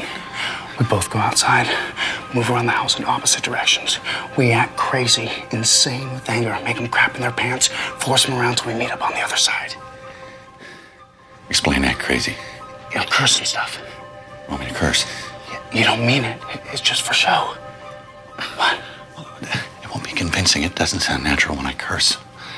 Just make noises then. Explain noises. Are you gonna do this or what? Yeah, and so they run out. And Meryl comes out going, we're going to beat your ass. We're going to tear your head off. And Graham's saying, I'm insane with anger. I'm losing my mind. Time for an ass whooping. I'm insane with anger. We're going to beat your ass, bitch. We're going to tear your head off. I'm losing my mind. It's time for an ass whooping. And when they meet each other on the other end, the first thing Graham says to Meryl is, I cursed. And Meryl says, I heard. And then they're wondering, like, what happened? And they hear sounds up on the roof. And so they look up, and this is when Meryl's like, are you sure this is Lionel Pritchard? And then it disappears, but they see that the swing set is moving, and then they hear it running through the cornfields. And they're just like, how could he have gotten from the roof down all the way out here without us seeing it, and how could he have done it so fast? Yeah. And this, by the way, is an explicit reference to E.T., a swing set moving and rustling through the fields. That's E.T., man. So they call the same officer over again the next day. At first, Mel Gibson is kind of distracted because Abigail Breslin has left these cups all over the house, and he's trying to pick them all up. And while he's out doing that, the lady is talking to Joaquin Phoenix. And she's just like, I think it's really great that you came out here to live with him after his wife died to help. And he's like, I don't really think I'm helping much. And she takes a look at Rory Culkin, who's sitting there, distracted by the walkie-talkies, because she says she's going to get him walkie-talkies. Yeah. They're playing with the baby monitors instead. She's like, I'll get you some real walkie-talkies back at the station, but for now, this is like a one-way walkie-talkie. And she looks at him, and she looks at Joaquin Phoenix, and she says, you are. Like, you're helping way more than you know. Yeah. So Mel Gibson comes back in. She asks them, what did you see? And they're like, it was really dark. I didn't really see much. And she's like, anything. Was he short? Was he tall? Well, he definitely wasn't short. So he was tall. It was really dark. And she's just like, okay. And Joaquin Phoenix keeps referring to him as a guy. She's like, well, it could be a girl. And he's like, no, it couldn't have been. And she's like, excuse me, I've seen the Olympics. Yeah. There are women who have done crazy Scandinavian things. women jumping over 20 feet. And he's like, okay, excluding Scandinavian Olympians, I don't think it was what her. else might be a possibility? And she's like, I don't appreciate the sarcasm. Excluding the possibility that a female Scandinavian Olympian was running around outside our house last night, what else might be a possibility? I'm not done asking questions, and I don't appreciate sarcasm. And it's really funny because then coming back to that a few lines or minutes later, Meryl's going to talk again. He's like, all right, I was out of line about the Scandinavian Olympian thing. Okay, I was out of line with the whole female Scandinavian Olympian thing. But I'm pretty fast, and I'm pretty strong, and this guy did stuff that I could never have done. Yeah. In walks Abigail Breslin, and he's like, what are you doing, honey? And she's like, I can't find the remote. And he's like, well, just turn the channel by getting up and standing. And she's like, the same show is on every station. Yeah. So they go out there to look at it, and they see... Just lights in the sky? Yes, lights in the sky. The lady who works for the police is just like, get your mind off of this. You've got young children. You just lost your wife 6 months ago. You don't need this right now in your life. So just forget about everything and take them into town for a fun day. He's like, okay. So they do. And when they get there, Rory and Abigail are given money to go to the bookstore to buy a book. Joaquin Phoenix goes off to wander, and Mel Gibson goes in to order them a pizza. So he tells everybody, come back in like 20 minutes or whatever. Yeah. So Joaquin Phoenix, for whatever reason, wanders into the military... Like the recruitment center. Yeah. Yeah. Uh-huh. And in there is this dude, and he's just like, I've got it all figured out. He's like, you do? And he's like, yeah, it's called probing. They're out here to look at us, to see what's going on, to test the waters before they can invade. I've had 2 separate folks tell me there have been strangers around these parts last couple nights. Can't tell what they look like, because they're staying in the shadows, covert-like. Nobody's been hurt, mind you, and that's the giveaway. I see. It's called probing. It's a military procedure. You send out a reconnaissance group, very small, check things out. Not to engage, but to evaluate the situation, evaluate the level of danger, make sure things are all clear. Clear for what? For the rest of them. And Joaquin Phoenix is just like, oh my God, that's terrifying. Yeah. And then all of a sudden, out of nowhere, the guy's like, I recognize Yeah, you. you play baseball. Yeah. Yeah. And he's like, don't you have the record for the most home runs? He's like, yeah. He has 2 of them. Yeah. No, and he has a total of 5 records that he's talking is that about. it? Yeah. Uh-huh. He's like, holy shit. Why aren't you playing in the majors, making tons of money and having girls suck on your toes or whatever it is that he says? Why aren't you in the pros making stacks of cash and getting your toes licked by beautiful women? And we hear the voice of Michael Showalter wearing a leather vest or a jean vest. I can't remember. He's supposed to be Lionel Pritchard, say because he has another record that nobody knows about, which is the league strikeouts record. Because he was just too dumb not to swing at everything. He just swung his heart out as hard as he could every single pitch, and so he would strike out all the time. Merrill's response to that is, it just didn't seem right not swinging. Merrill's a Class A screw-up. He would just swing that bat as hard as he could every time. Didn't matter what the coaches said. Didn't matter who was on base. He would just whip that bat through the air as hard as he could. Looked like a lumberjack chopping down a tree. Merrill here has more strikeouts than any 2 players. You really got the strikeout record? Felt wrong not to swing.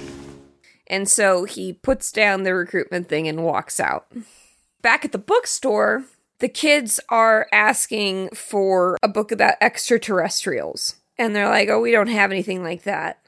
And then the woman working there is like, actually, you know what? I think we do have one in case city people came looking for him. Yeah, and she knows exactly which book it is and where it is on the shelf, and it's the second book on the left or whatever. Yeah. Which aren't good directions, by the way. If you think about the layout of this place, which side of the aisle?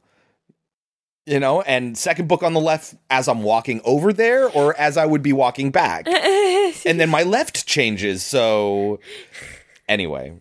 Meanwhile, Mel Gibson is over at the pharmacy picking up medicine for his son who has asthma.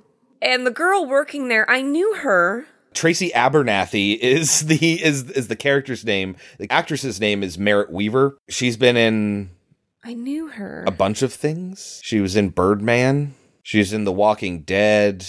Oh, she was on Studio 60 on the Sunset Strip.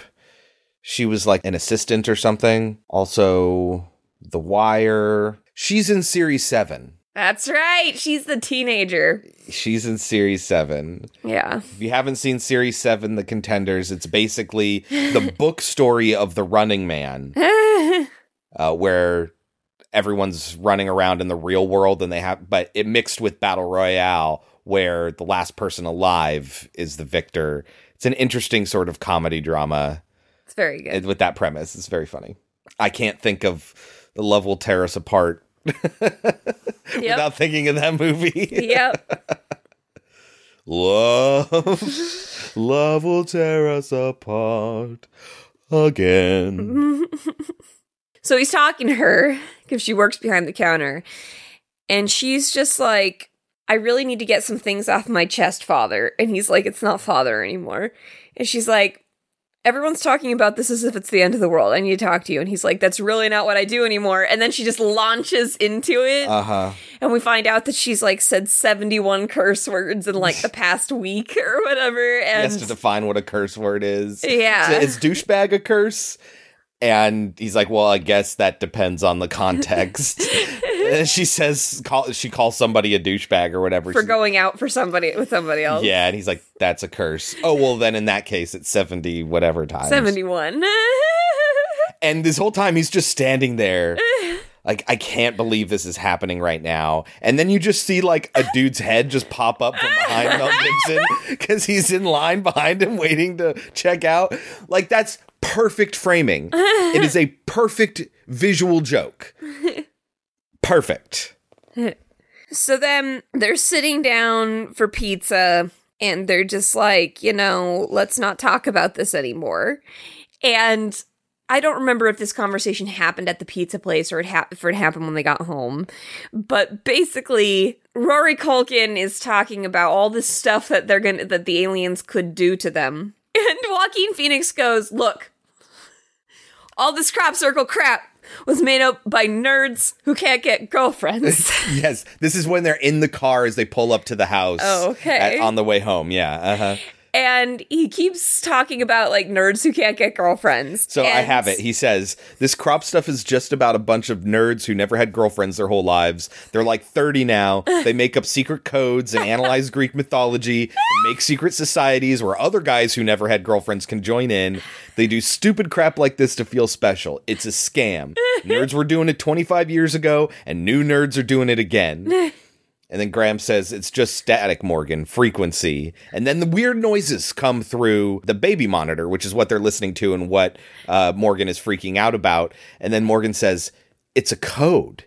And then Bo says, why can't they get girlfriends? Perfect timing and delivery. So good. It's so funny. And Joaquin Phoenix was like, this is what they want. They want us listening in and wondering what it is. But then it gets scary, and it sounds like someone's talking, but like not. It's like a chittering noise. Yes. Yeah, uh-huh. And that's when they stop. And they're just like, oh shit.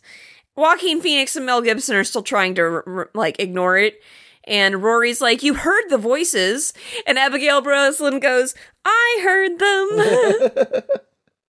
And so they climb up on top of the van to get like better reception to hear stuff, and they do. And that's when Joaquin Phoenix. So Mel Gibson is like, we need to let go. This is stupid. And Joaquin Phoenix goes, no, don't. You're going to end the frequency. Yeah, because they're all holding hands, and that's what's making it. Yeah, metaphors, people. Yes. So that night, Graham and Meryl have kind of an important conversation. Wait, but before that... Okay. Before that... Yeah. Mel Gibson hears sounds, so he goes outside, and Isabel, their dog, is, like, cowering. And he goes, Isabel, you're going to feel very silly when this all turns out to be all make-believe. Like, 'cause he so desperately wants to keep himself under the belief that this is not real, that he talks to the dog. There are a couple of moments where he's talking. It's kind of like you walk into a room, or you're just sitting in your room silently or whatever. I don't know if anyone else does this. I have absolutely done this before. I've been like, I know you can hear me, or whatever, like that, you know, just in case somebody is listening in. I've absolutely done that before. Or thought about it in my brain. I know you can read my mind. I don't know what it is that compels people to do that, but it's the same thing. He does it several times when he's talking to Pritchard, and Pritchard's not really there. When he's talking to the dog, and obviously the dog can't understand him.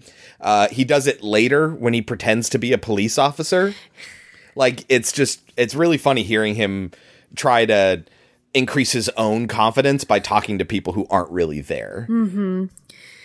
So they end up turning on the TV. And Rory Culkin is like, we have to tape this. This could be really important or whatever. So he grabs a tape. And Abigail Breslin tears it out of his hands. And she goes, my ballet recital. And he goes on this whole speech about like how important this is going to be. How our children's children will need to see this. Yeah. And she just says, my ballet recital. And he turns to Dad. And he's like, Dad. And he just goes, find another tape. And it ends up being the swimsuit collection that Joaquin Phoenix did. So they tape it, and then eventually they all go to bed. And this is when they have a conversation. Yes. So they're talking about basically fate, right? Predeterminism, that sort of thing. Meryl's asking Graham about it and what he believes. And Graham says, people break down into two groups. And this is kind of the thesis of the entire movie. And for the people that are like, I don't know, I'm turned off by this because it's kind of all about God and about faith in God, and that's not really my thing. It's not my thing either. I am absolutely not religious. Again, we're talking about a movie that's about God. A lot of horror movies are about God. Have you noticed that? Anyway, I think it's perfectly reasonable to still enjoy a premise that is endorsing like a godly way of life without actually being religious yourself. It could still be interesting. I find this very interesting. But anyway, Graham says, when they experience something lucky, group number one sees it as more than luck. more than coincidence. They see it as a sign. He says the title, you wins the movie. Evidence that there is someone up there watching out for them. Group number 2 sees it as just pure luck. A happy turn of chance. I'm sure the people in group number 2 are looking at those 14 lights in a very suspicious way. For them, this situation is a 50-50. Could be bad. Could be good. But deep down, they feel that whatever happens, they're on their own. And that fills them with fear. Yeah, there are those people. But there's a whole lot of people in the group number 1. And they see those 14 lights. They're looking at a miracle. And deep down, they feel that whatever's going to happen, there'll be someone there to help them. And that fills them with hope. See, what you have to ask yourself is, what kind of person are you? Are you the kind that sees signs, sees miracles? Or do you believe that people just get lucky? Or look at the question this way. Is it possible that there are no coincidences? And that's laid out for you. This is what the movie's about. Is it possible that there are no coincidences? And it's one of the things I really like about Shyamalan, and I talk about how deliberate he is. It's not like a movie like in Ghost Stories where you get little hints throughout, but you have no idea that they're hints until later, and then in retrospect, you're supposed to recognize that they were hints. There is something that can be powerful about that. But what Shyamalan does is he shows you things and tells you through the language of cinema that this is important. You have no idea what this is about, but that's okay. We will come back to this later. He specifically tells you that through the camera. And I really appreciate that, because then when something does happen, I'm like, oh, no, yeah, that's that thing that we were talking about earlier, and it does interconnect, as opposed to with Ghost Stories when that movie turns, and now I have to scramble to think about all the things that might have been little Easter eggs throughout the movie. Like, there is value to both, but I feel like I connect more with the movie that's like, hey, this is important. We'll come back to it later. I like that. Yeah. Anyway, this is important. We'll come back to it later. Do we even really explicitly talk about the fact that Graham's wife died? And you mentioned that's why Meryl came back, but we didn't talk about it. This is the moment where Graham talks about what his wife's last words were. And there's an argument that she's fridged in this movie. We've talked about fridging in the past, where you kill off a female character just to act as motivation for a male character. There's an argument to be made that Graham's wife is fridged in this. She does have an important role to play, but she's only in flashbacks. So if you feel that way, I can totally understand that. But he tells him what her last words were, and he kind of paraphrases it. She told me to see, and she said for you to swing away. In her last moments, she thought she was at one of your baseball games. No, I don't think that there is a God. Well, he said that after Phoenix told a story about why he's a miracle man. As he put it, he believes in miracles. He's a miracle man. And I think that gives even more weight to Mel Gibson's story, because after hearing his brother tell him, I totally believe in God, I totally believe in signs, miracles, what have you, then he's just like, well, this really shitty thing happened to me. So no, I don't fucking believe in this shit. Yeah. Mm-hmm. We didn't mention either, as an example of this is obviously important. You don't know why. You don't need to know why yet. We will come back to it. To have like confidence in a film. Happened while they were out and they were eating in the town. They saw M. Night Shyamalan's character. You see the director and the writer. He's getting in his car and they're watching him. And nobody's saying anything other than, is that him? Yeah, that's him. Abigail Breslin's like, who is he? Nobody answers her. Shyamalan turns and looks as he's getting in his car, and he sees them, and he pauses, and then he gets in his car and he drives away. And we don't know who he is, but he's obviously important. We come to find out later that he's the man who hit and killed Graham's wife. Later on, because the TV is bothering the kids, they decide to turn the TV back on.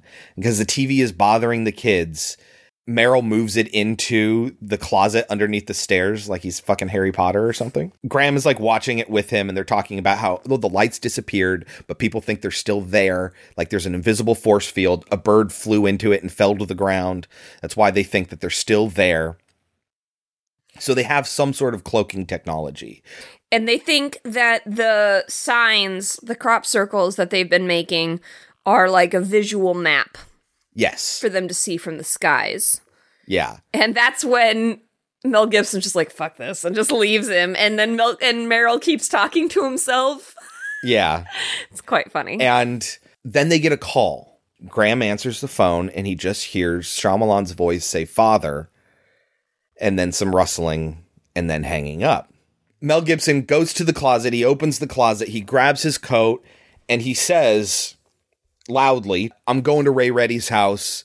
I think something might be wrong." And he walks away, and then Meryl leans out. Because you completely forget that's the closet that Meryl's sitting in. It's just perfect visual comedy for this type of movie. It's not, I don't think Shyamalan should necessarily be making comedies, but for this type of movie, it makes sense. And it's just perfect framing, and I love it. But he goes to Ray Reddy's house. While he's gone, they show on television footage that some people consider to be the scariest moment in this movie, and one of the scariest moments in horror cinema. Really, it's on a lot of like top 100 scariest moments lists. It's the Brazilian birthday party, where they're videotaping a bunch of kids in Brazil at a birthday party, but they're all excited. They're looking out the window. We hear in Portuguese, he's behind the garage. And the camera turns around and it looks down this gap between these two buildings, and it just stays there. And all of a sudden, an alien just comes walking into frame and walks by, and everyone screams. And Meryl's like, and that's that perfect moment, that one shot where he backs up and covers his mouth that everyone recognizes from this movie. There's also the Vamonos, children. Move, children, vamonos. I do remember being in the theater and it making me jump. Yeah.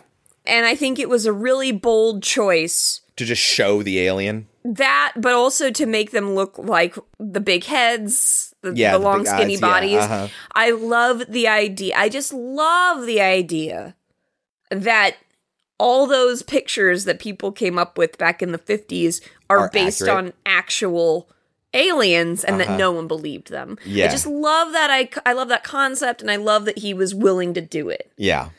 Also, we should mention that it's around this time that Rory Culkin is looking at that book that he got. Yeah. And he's now an expert on alien invasions at this point. And inside the book, there's this picture of a farmhouse on fire and 3 figures out dead in the yard. Yeah. And they say, it looks a little like our house. And then one of them says, that's weird. Yeah, like the windows are the same. Yeah, and that a lot of this stuff was like foreseen. We also haven't mentioned that Abigail Breslin, it's a very minor thing, but they do say a couple of times that she gets feelings about things and that she has dreams about things. And she's basically telling them like something bad's going to happen. In fact, to Rory Culkin, she says, "I don't want you to die." Yeah, and he's like, "Why would I die?" Yeah, and the implication is that she has dreamt about it. But they get tinfoil hats on that they make themselves. So that they can't melt their minds or read their minds or something like that. And so we'll come back to that in a second. But Graham is at Ray Reddy's house, and he's looking around, and there doesn't appear to be anybody home. And he looks in the window, and he sees furniture knocked over. And he turns around, and he sees Ray Reddy, M. Night Shyamalan, sitting in his car, in his van or whatever. With all his stuff in the back. Yeah, and just sitting in the driveway staring forward. And so Graham walks out there and is like, "What's going on, Ray?" And Ray calls him father. And then he talks about how Graham's wife died. And Graham tries to get him to stop, but he doesn't try in earnest. He's being overwhelmed, and he starts to kind of cry, which he does several times in the movie. And I gotta say, Mel Gibson does a great job at. Look, he's a good actor. Yeah, that's the thing. What do you want? He's a good actor. In some that doesn't mean things, he's a good person. Yeah, exactly. And he's like, he just talks kind of softly because he doesn't feel comfortable bossing people around or whatever, unless they're his kids. And Ray tells the story about how he wasn't drunk, he fell asleep, and if it had been 5 seconds in either direction, he would have woken up in a ditch with a headache. But it specifically happened at this moment where he fell asleep, she was in the perfect spot to be rammed into a tree that just happened to be there. That's how she died, and he apologizes for what he's done to his family. I know I've hurt you. It's like the worst thing I've ever done in my life. Like, he hates himself for it. And then he says he's going to go to the lake. He doesn't think they like water very much. Because everywhere that they've shown, all the crop circles, all those signs are landlocked. Yeah, landlocked areas. And they're all over the world. Hundreds of them. And he's like, because of that, I don't think they like water. I'm going to go to the lake. And he's like, don't open my pantry. One got inside and I locked him in there. Don't open my pantry, Father. I found one of them in there and locked him in. You're like, what the fuck? And then he just drives away. Oh my God. And so Mel Gibson goes inside. He could just leave, but he doesn't. He goes inside, and this is when he pretends to be a police officer. and like it's better for him and his own mental well-being if this is all just Lionel Pritchard playing a practical joke. But it's not. So he says things like, we already busted your pals. We took them away in a paddy wagon. And he stops. He's like, paddy wagon? And he's like, just make it easy on yourself, give yourself up, and we'll give you the same deal we gave them or whatever. And this next moment is so fucking tense of him trying to look into the closet without opening it. He grabs the most mirror-esque knife I've ever seen. And he uses it as a mirror. Yeah. Just to see what he can see. But he grabs a weapon as like a visual aid, as a tool, not as a weapon, but it's still important that he has it there. And he's trying every which way to get under there and to see what's going on until eventually a hand comes out. And it's like a hand of one of the aliens that Meryl saw in the Brazilian birthday party video. And he freaks out, and it's like grabbing at him from and underneath. Just chops off his fingers. Chops off its fingers. And he freaks out and he runs away and he leaves, leaving the thing in there, and it screams, and it's this horrible scream. So he goes back home, and when he gets home, he sees Meryl with the two kids, and now Meryl has one of those hats.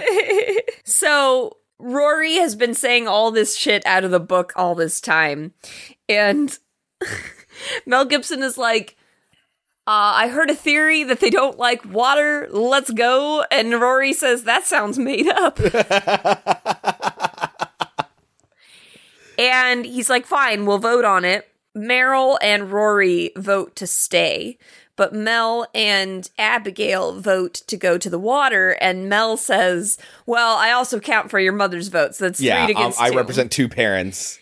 And Rory shouts, that's bullshit. You're cheating. And he's like, this is my house. I get to do what I want. And Abigail Breslin says, well, then I'm changing my vote. And so they're going to stay.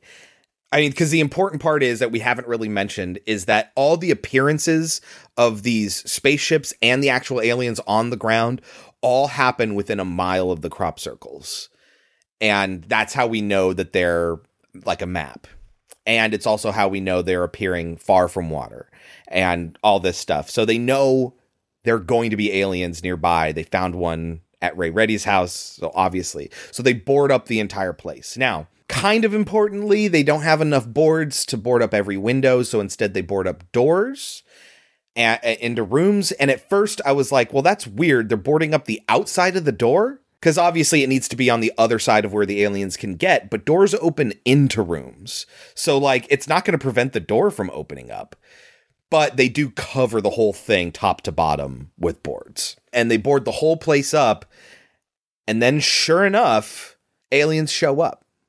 It's happening. It's happening. It's happening. The happening. Exactly. It's a sad thing because I think it's a really good line. They start to hear the noises and Mel Gibson just says, it's happening. And it's so good. And now it's been ruined by the happening. Shyamalan is an asshole. How did he make that movie and think it was good? Yeah. We didn't talk about the dinner because in between boarding up the house and having dinner, they also say they're going to bring in the other dog, the one who's still alive. They're going to tie him up inside the garage or something like that later because they don't want him anywhere near them because the other dog freaked out the way it did. But they have dinner and Mel Gibson's like, what do you guys all want? Whatever you want. And they just make them whatever they want. Because in his mind, this might be our last night alive. Yeah. So he makes all these different meals, but then none of them are eating. Right. Because they're terrified. And so he gets mad at them. Well, they talk about how, aren't we going to say a prayer? And he's like, absolutely not. And he mentions that I've wasted so much of my life on this. I am not wasting another second with prayer. We're not saying a prayer. Bo has a bad feeling. I had a dream. We aren't saying a prayer. I am not wasting one more minute of my life on prayer. Not one more minute. Understood?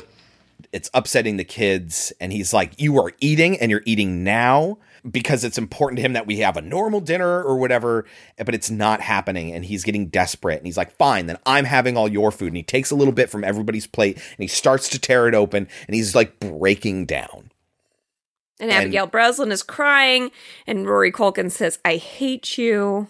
But eventually he gets up, and he comes over to him, because his dad's crying, and he goes to hug him, and Mel Gibson grabs him, and then he grabs Bo and brings her in, and then he reaches out as far as he can and grabs Meryl by his shirt and tugs him over, and they all hug.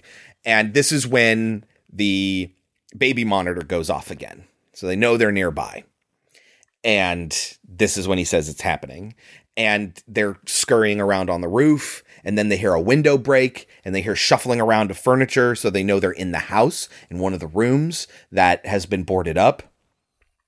And they talk about how smart they are, that they can figure it out. They'll find a way in. And so they go to the one place where there aren't any entryways except for the one, which is the basement. And so they go down into the basement, and they lock the door there, and then there's banging and banging and banging. Mel Gibson says, I think they have problems with doors because they locked one there was one locked in a pantry and it couldn't get out, right? But they're still banging away at the door until they realize they're not putting any pressure on it. Yeah, they're not actually exerting any effort, but they're still banging away. They're like, it's a distraction. And then he realized this is a coal cellar. They would pour coal down in here from outside. So there's a vent somewhere around here that they can get in. And they're looking around, and all they have is flashlights because Meryl accidentally shattered a light bulb. This scared me, I remember, when I first saw the movie. And they find Rory Culkin's character, Morgan, up against the wall, and they find the grate. He's standing in front of the grate, and they're like, oh, shit. And then they see the hand move because their hand, they can camouflage themselves. Mm-hmm. So the hand was camouflaged against the grate, and then it reaches out and grabs them. And then there's a shuffle, and we see a flashlight fall, and it rolls around and it points in another direction. And we don't see any of the shuffle. We just hear it. We don't need to. It's a great shot. Yeah, it's fantastic. They manage to get Morgan free, but he's having an asthma attack or a minor asthma attack, and they don't have the epinephrine shots, the EpiPen. And so Mel Gibson is sitting there with Morgan's back against his chest so they can breathe together, and he's trying to get him to calm down and breathe. And I don't have asthma. I've never seen an asthma attack in real life, but I've seen it obviously on television and stuff like that. That's my only reference point. So I imagine it's very difficult to stop an asthma attack on its own. But they go and they do that. And while Graham is talking to his son to try to get this asthma attack to subside, I need you to relax. It'll stop. Breathe with me. Breathe with me. While this is happening, we see it partially from the side, not straight on, a side shot. But then we see, for most of it, a very long shot of Merrill holding Bo, watching this happen. And Merrill is freaking out. And he's like starting to tear up and cry. And we hear Graham talking, but we don't actually see it. And it's another, like, it's really fucking good. It's a very, very good shot to get you through this, like, really emotional moment. The attack kind of passes, but Morgan's not doing so well. And they fall asleep. And then in the morning, Merrill finds a new light bulb. And they can see, and they need to go upstairs. Well, no, they get the radio to work. Joaquin tells him something happened. Most of them have left, but they've left their wounded behind. Yeah. They hear it on the TV. They describe it as a primitive method of defeating them.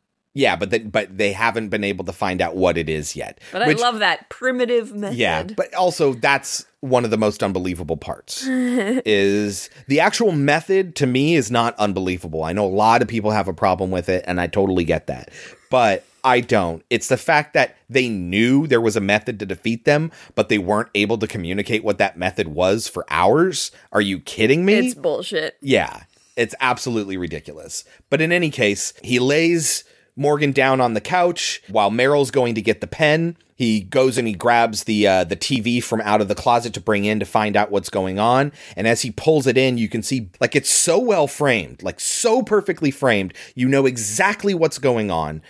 Graham's wheeling the TV in, and he looks in to his left, but not far enough to his left to see what Bo is looking at, or to his right to see that Bo is even looking at something. And as he pulls the TV in and sits down to look at it to turn it on, he can see in the reflection of the television the outline of one of these aliens. And he turns around, and there's the alien, and it's holding Morgan. And then he looks at its hand, and it's missing fingers. This is the alien from the pantry, Ray Reddy's pantry, that he chopped his fingers off, and the aliens left behind their wounded. Mm-hmm. And the theory is, dude gets out somehow and goes back to the place where the crop circle was to try to meet up with his buddies, but they had already left. Mm-hmm. And so now he's desperate. And he grabs Morgan and he's holding him and he has his hand over him. And we also know they have this poison gas. Mm-hmm. You see this little barb come out from under his wrist or what have you. And then Merrill comes in and sees the alien and drops the pen. This is the moment. Graham's freaking out. He cannot believe his son is in the hands of this alien. And we're zooming in on him panicking. And then it transitions to another flashback. We've been getting flashbacks throughout this movie of him panicking because of his wife. It's at the scene of the accident. It's a heart-wrenching scene when he's talking to the police officer and she's explaining to him, we can't move her. We don't know why she's held on this long. She's going to die. We wanted you to be here so you could talk to her, but she is going to die. Do you hear what I am saying? And he's like, is this going to be the last time I talk to my wife? The truck has severed most of her lower half. What did you say? She won't be saved. Her body is pinned in such a way that it's alive when it shouldn't be alive. And the truck is holding her together. And she doesn't feel much, and she's talking almost like normal. And we didn't pull the truck out because we want you to come down here and be with her as long as she's awake. And that won't be very long. Now, Father, do you understand what I've told you? Caroline, this is the last time I'm going to talk with my wife. Yes, it is. Just, oh my God, my heart just shatters in its chest every time I hear that one line, and it's perfectly structured after all the things the officer is saying to him, and he's half listening because his mind is racing, and the one question he has is, this the last time I'm going to speak with my wife? And she says yes. And so he goes and he talks to her. She says, you know, plenty of things. Oh, she's just out for a walk or whatever. And I need you to tell people some things, you know, and tell Bo this and tell Morgan that and tell Graham. And this is the moment where you're like, oh shit, she's really far gone. She's going to die soon, because she knew she was talking to Graham, and now she's telling Graham to tell Graham something. To see. Tell him to see. And tell Meryl to swing away. She dies. And then we're back in the living room with this alien situation, and Graham is looking around the room. He is seeing, as the case may be. And he's looking around, and he sees the bat that was mentioned earlier on in the movie, where Meryl said he still had the bat from when he hit that 507 or whatever it was home run. He looks at it and he tells Meryl, swing away, Meryl. And Meryl looks at him and he's like, Meryl, swing away. Swing away, Meryl. Meryl, swing away. And Meryl looks to where Graham's looking and sees the bat. And this scene is dumb. What a twist. It's very dumb. It's dumb. And it really bothers me. All that deliberate pacing and long shots from the rest of the movie applied to this scene just does not work. There are these long shots where you see Meryl like squaring up and stuff like that. And you're like, what the fuck? Yeah, all you're doing is knocking over glasses of water. Right. But I mean, this should be happening a lot more frantically. It shouldn't be these scenes where the aliens like juking around. You know, it's really, really bad. But anyway, I worry about M. Night. I worry that he writes these things and like sees them very differently in his mind. And then when he actually comes down to filming it, he doesn't have the gumption to admit that he was wrong. Yeah. The part of this scene. So if you know, alien poisons Morgan. Meryl grabs the bat, and when he goes to attack the alien drops Morgan. Graham grabs Morgan and Bo and runs outside with the EpiPen. Meryl's left inside to beat the shit out of this alien. When he knocks him down, he falls against a cabinet, and one of Bo's glasses of water falls on him. The water falls on his shoulder, and it's like acid on his skin. And so they realize the water really does hurt them. And it's not like this comes out of nowhere. They've been talking about it for the entire movie. So when people talk about the twist, it's not a fucking twist. They talk about it the whole goddamn movie. Multiple times they mention they don't like water. So fucking anyway. But it's the filming of the scene that's the problem, I think. Meryl's smashing water glasses at him and burning the alien and all of this. Do we ever see the alien die? We see him crumble to the ground. Yeah, but we never go back to the alien. We never see the alien again. Because the important thing is this whole movie is an alien invasion from the perspective of one family, and it's more about these characters than it is about the aliens. So in this moment where the real climax is happening is outside in the grass in the open air with Graham and Morgan, and Bo sitting there watching and staring, and you know she's freaking out because she doesn't want her brother to die. Remember, she said that earlier. Graham has the EpiPen and he stabs it into his leg and he's like, come on, breathe. I need you to breathe. You had an asthma attack. Tell me your lungs were closed and you didn't inhale that poison. Like, that's the whole thing. And then we see Meryl come out and we think, oh, good, Meryl's here. At least he can be here for this. He's not like missing what could be, not like it's an exciting thing to experience, the death of his nephew. But you completely forget that there's an alien. There's an alien inside. Which is okay, because that's the point of this movie. It's not about the aliens. It's about the signs. And Meryl's freaking out, and I think this is a really, really good job on Joaquin Phoenix's part. Like, I totally believe he's an uncle that's freaking out about his nephew. I hear stories about when I ran through a sliding glass door when I was really young, and the person who freaked out the most was my uncle. He ran out and he grabbed me, and he was holding me in his arms, and he was like crying because I had like glass inside of me and I was bleeding everywhere. And they took me to the hospital, and I was fine. I have scars. I have a Harry Potter scar on my forehead that's faded over time. Seriously, it's a lightning bolt. It's kind of dope. Anyway, Morgan asks, did somebody save me? That's how the tension breaks. Because they think he died. Yeah. Because too much time passes, and they think he died. Graham says, yeah, somebody saved you, or whatever. And hey, Morgan's alive. So, cut to a while after this going on, the family seems to be doing fine. He's a father again. Yeah, he has his priest's collar on, and he's going to go back to being a priest. Because he believes there are no coincidences. That's the point. Out of this, he moved from group 2 to group 1. And his journey was from 1 to 2 back to 1 again. And that's the end of the movie. So, Kelsey, lightning round. There's a funny line when the officer is talking to them, when Mel Gibson is like talking to Abigail Breslin, like, you're too old for this. And so she asks him, how's work at the gas station? And Joaquin Phoenix goes, stimulating.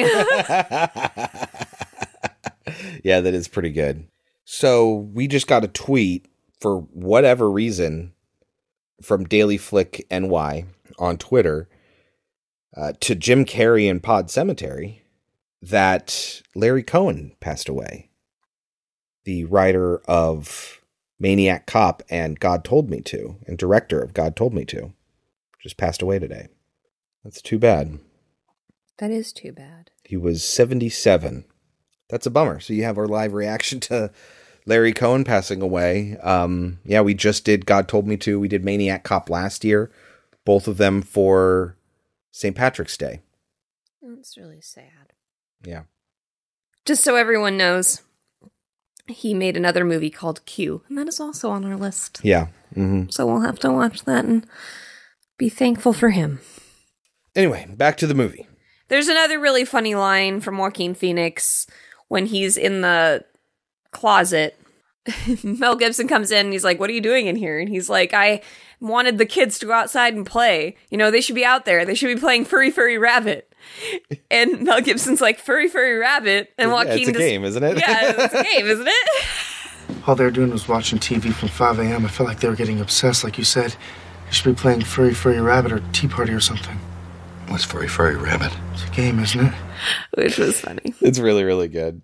I wanted to address some things, some problems proactively that people have with the movie. So he's proactive, huh? First of all, the water. Yes, I said it's telegraphed way in advance and explicitly. It is not some weird twist that came out of nowhere. Also, it's not the first movie to say aliens are afraid of water, and yet they invade Earth anyway. Alien Nation did it, although Alien Nation isn't so much of an alien invasion movie per se. Seawater specifically is acidic to the aliens in that movie. Same thing with Day of the Triffids. And then you go to War of the Worlds, which is explicitly referenced in this movie, and they're killed by our germs.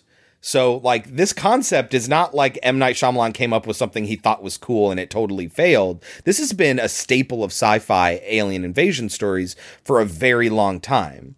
And so people ask, okay, well then why would the aliens actually invade if they knew the water was harmful? They probably did know the water was harmful, by the way. It's not like they didn't know, but obviously they did know because all of the signs are in landlocked areas away from water.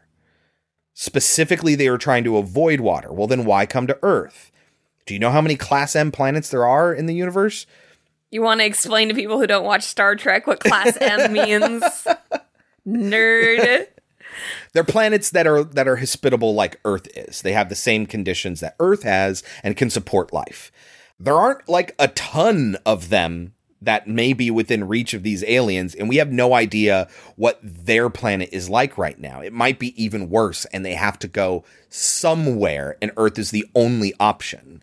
These are not difficult inferences to make. It's more that people sometimes want to be very contrarian and say, haha, but what about this? And don't actually ask that question. They just say the words out loud and never actually think about it. Mm-hmm. If you think about it, there are plenty of reasons why an alien civilization would want to live somewhere that's not exactly hospitable to them. Where they're coming from might not be hospitable. There are plenty of people that live in areas here on Earth that are humans that live in areas that are not very hospitable, but they still manage to support life. Like, it happens.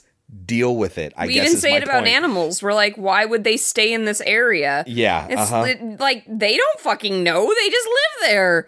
And that's what they have to deal with. And what about there's water vapor in the air? What about when it rains? Well, they're also coming in a time that's around early summer, late spring or so. So it's probably not raining as much, and they're hoping to create shelters or take over before that happens, before rain happens. There is water moisture in the air, but humidity, and especially in certain areas, doesn't get up to 100% all the time. So it's going to be less damaging than actual physical contact with large amounts of water would be. So I honestly do not have a problem with the water stuff. My biggest problem in relation to the water stuff is that the filming of that last scene. That scene. In an otherwise it's badly great movie. Made. Exactly. And a movie that I think, separate from that, does a really great job with its direction and cinematography and acting. Like, that scene sucks. And it really, really bothers me. Yep. Why don't the aliens come with guns? They just have their gas stuff. They explain that. They talk about how in the first wave, they probably won't bring weapons because they know humans have nuclear weapons. And if they think they're going to be taken over before they can be, they'll nuke the planet and it's no longer hospitable. Mm-hmm. So that's not an option. Anyway, I just wanted to address those few points because I know people bring them up all the time. I never had much of a problem with it being the water. I agree that it's kind of dumb. But for all the reasons that you just said, it makes sense. And also, just exactly, like, you have no idea what situation they're coming out of. They could be extremely desperate and are just going for the first one they can find. Yeah. And they'll deal with it later because they think that they can kill humans off fast enough that it won't be a problem. Yeah. The horrible implication is that what was also said in the movie, one of two things would happen. 1, they fight and are defeated and have to return again with full forces, hundreds, maybe even thousands of years later. What's 2? They win. They win. The implication is that unless this was the last of them, and it was a last-ditch desperate effort, which there are things in the movie, like we just discussed, which points to the fact that it might be the last of these aliens, but they do fly away and they go somewhere else, so we don't know where. But the implication is they could very well come back with more. But that's not the point of this movie. Mm-hmm. The point of this movie is this family. Yeah, it's just that it requires him to swing with a bat at the water. You just pick up the fucking glasses. I don't understand why he needs to swing away. I feel like that would take more time. Right.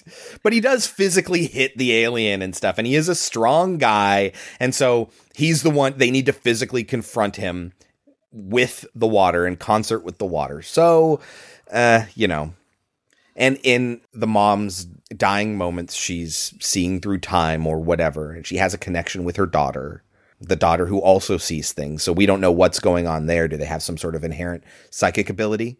Have they always had it and it just comes to the surface in this moment when she's about to die? But Bo does a better job of tapping into that. We don't know. It's just implications that are fun to think about. Mm-hmm. So what do you think the movie got on Rotten Tomatoes? 70. 73. With Signs, Shyamalan proves once again an expert at building suspense and giving audiences the chills. Metacritic of 59. Not quite as broad as They Live, but still, there's a gulf there of 14%. Cinema score of B, so people walked out of the film fairly satisfied. Oh, yeah. If I walked out, I would have given it probably a B+. Yeah. Roger Ebert said M. Night Shyamalan's Signs is the work of a born filmmaker, able to summon apprehension out of thin air. When it is over, we think not how little has been decided, but how much has been experienced. At the end of the film, I had to smile, recognizing how Shyamalan has essentially ditched a payoff. He knows, as we all sense, that payoffs have grown boring. He gave it 4 stars, so he really liked Signs. What would you give Signs if you had to give it a score? Probably 79. Really? I really, really like it. Same as They Live? Yeah. I really, really like it a lot. It has a lot of issues, and it's a shame that all this buildup led to that. But it's so good in so many other respects. I think it deserves a 79. But not quite an 80. Yeah, I'm going to give it an 85. I think the technical skill on display in this movie is worthy of giving it a higher score than the fun I had with They Live. I had a lot of fun with They Live. I really enjoy it. But I think there's something to be said about just the talent here, which makes it all the more frustrating when he makes awful movies. I feel like this was the first hint at his overstuffed ego. Yeah. And I feel like that comes forth a lot through some things. Sure. And that really just turns me off from the movie, which is why it's still not getting that 80. He has more to say, like actually, literally in this movie. The part that he plays, he gets to have this big emotional moment. You know, whereas in The Sixth Sense, he played like a dentist or something? What was his role in The Sixth Sense again? It was just a minor No, he was the doctor who was worried that she was beating her son. Oh, right, yeah. We also didn't mention... But that's not really what I'm talking about. I mean, yeah, it kind of bothers me that he gave himself a fucking role for no reason. But that's really not what I mean. What I mean is... No, I understand what you mean. I'm saying this is another symptom of that. Yeah, but he just has so much confidence at this point. It's almost like he can't lose. Yeah, like I said, I feel like... He's the mighty Casey. He never said, you know what, this kind of doesn't translate. Yeah. So maybe we should change it. There's a part where Abigail Breslin frames like a window and looks inside. And that just seems super forced to me. Mm-hmm. And that bothered me a lot. It can be really sappy sometimes. Yeah, absolutely. Like crazy sappy. There's a part where Joaquin Phoenix is like, I don't ever want to see you act like that again. And it's just like, fucking really? Like, based on what's happening, I'm pretty sure he should be allowed to act however the fuck he wants. No, I think that what he's saying there is he doesn't like seeing his older brother, who he looks up to as a role model, being like doubting and feeling so nihilistic, and that hurts him. It's not like, you know, you need to suck it up. It's more like, no, I know. As your little brother, it hurts me to see you like that. But that seems just super sappy for what's happening. Yeah. Like, I feel like if you're in the middle of a fucking alien invasion, I think people can be as nihilistic or as hopeful as they want to be. Like, well, they didn't think that they were in the middle of an alien invasion at that point. It was ending at that point. Anyway, totally fine. Like I said, I think he's kind of like the mighty Casey at the bat, you know, speaking of swinging wildly, this is the opposite of that, you know, but he's just so overly confident that he kind of stops trying, I think. Mm-hmm. And we get these other movies and that confidence, that ego doesn't go away. In Lady in the Water, he plays a writer. Oh yeah. It gets really bad. Who is the savior of everything in this movie. Liked Lady in the Water. And the critic is wrong and negative, and how dare he speak ill of the great savior, the writer, and he gets to kill off the critic, who's Bob Balaban, by the way. Like, it's really going over the top in Lady in the Water. Still liked it. Yeah. But that was, for a while, that was the last good M. Night Shyamalan movie. And then really liked The Visit.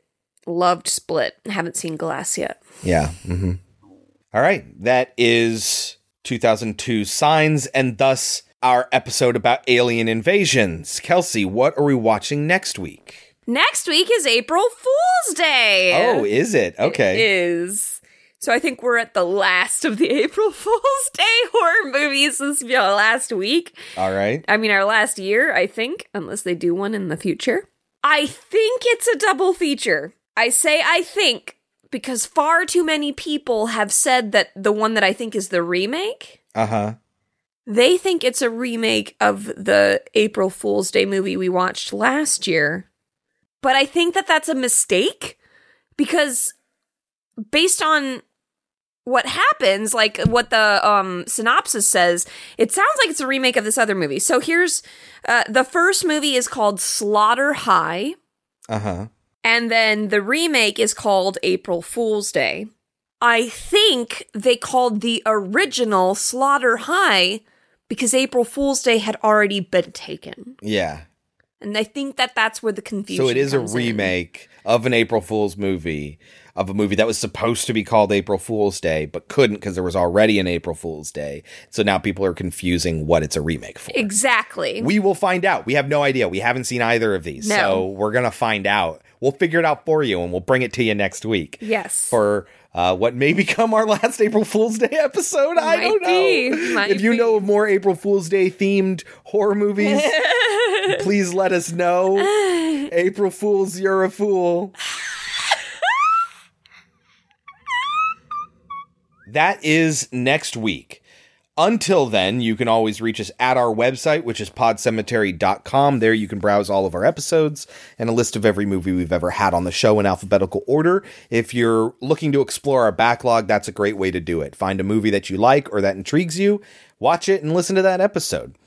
You can leave a comment on any episode on the website, share your thoughts on the movies, or even recommend one or two for us to cover in a future episode. You can also email us at podcemetery@gmail.com and follow us on Twitter at podcemetery. On our Twitter page, I often add comments that I think of while I'm editing the episodes. That includes some visual stuff that doesn't translate well on the podcast itself. So if you want to get like the extra stuff, you can follow us there. Kelsey will sometimes also live tweet a horror movie, and this is her spring break. So maybe once this week, but she's really busy. I don't know. Maybe yes, maybe no. Don't forget to rate, review, and subscribe on your podcatcher of choice. 5-star written reviews are absolutely hugely helpful. We've been getting some really, really good ones lately. So guys, if you've done that already, thank you so much. It's fantastic to see some of the stuff that you've written. It really does help us quite a bit. And if you haven't yet, consider doing it yourself. More important than that is share us with your friends. Spread the good word. And even more important than that is just listening in the first place. So thank you very much for that. We love each and every one of you. Until next week, I've been Chris. I've been Kelsey. And this has been Pod Cemetery. But before we go, Kelsey, any last words? The nerds were right.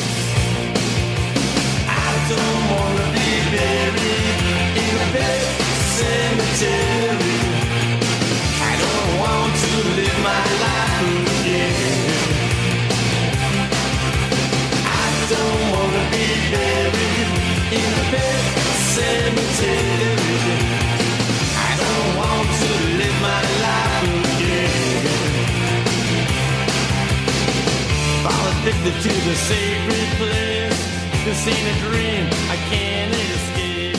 Molars and fangs that are picking up bones. Spirits moaning.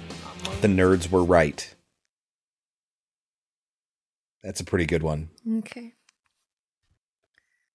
The nerds were right. Is that how he says it? I don't know. Say it a couple different ways, just real quick. The nerds were right. The nerds were right. The nerds were right. Perfect. I'll use one of those. Thank you, Bear. Is that how you're going to say it? These pretzels are making me thirsty.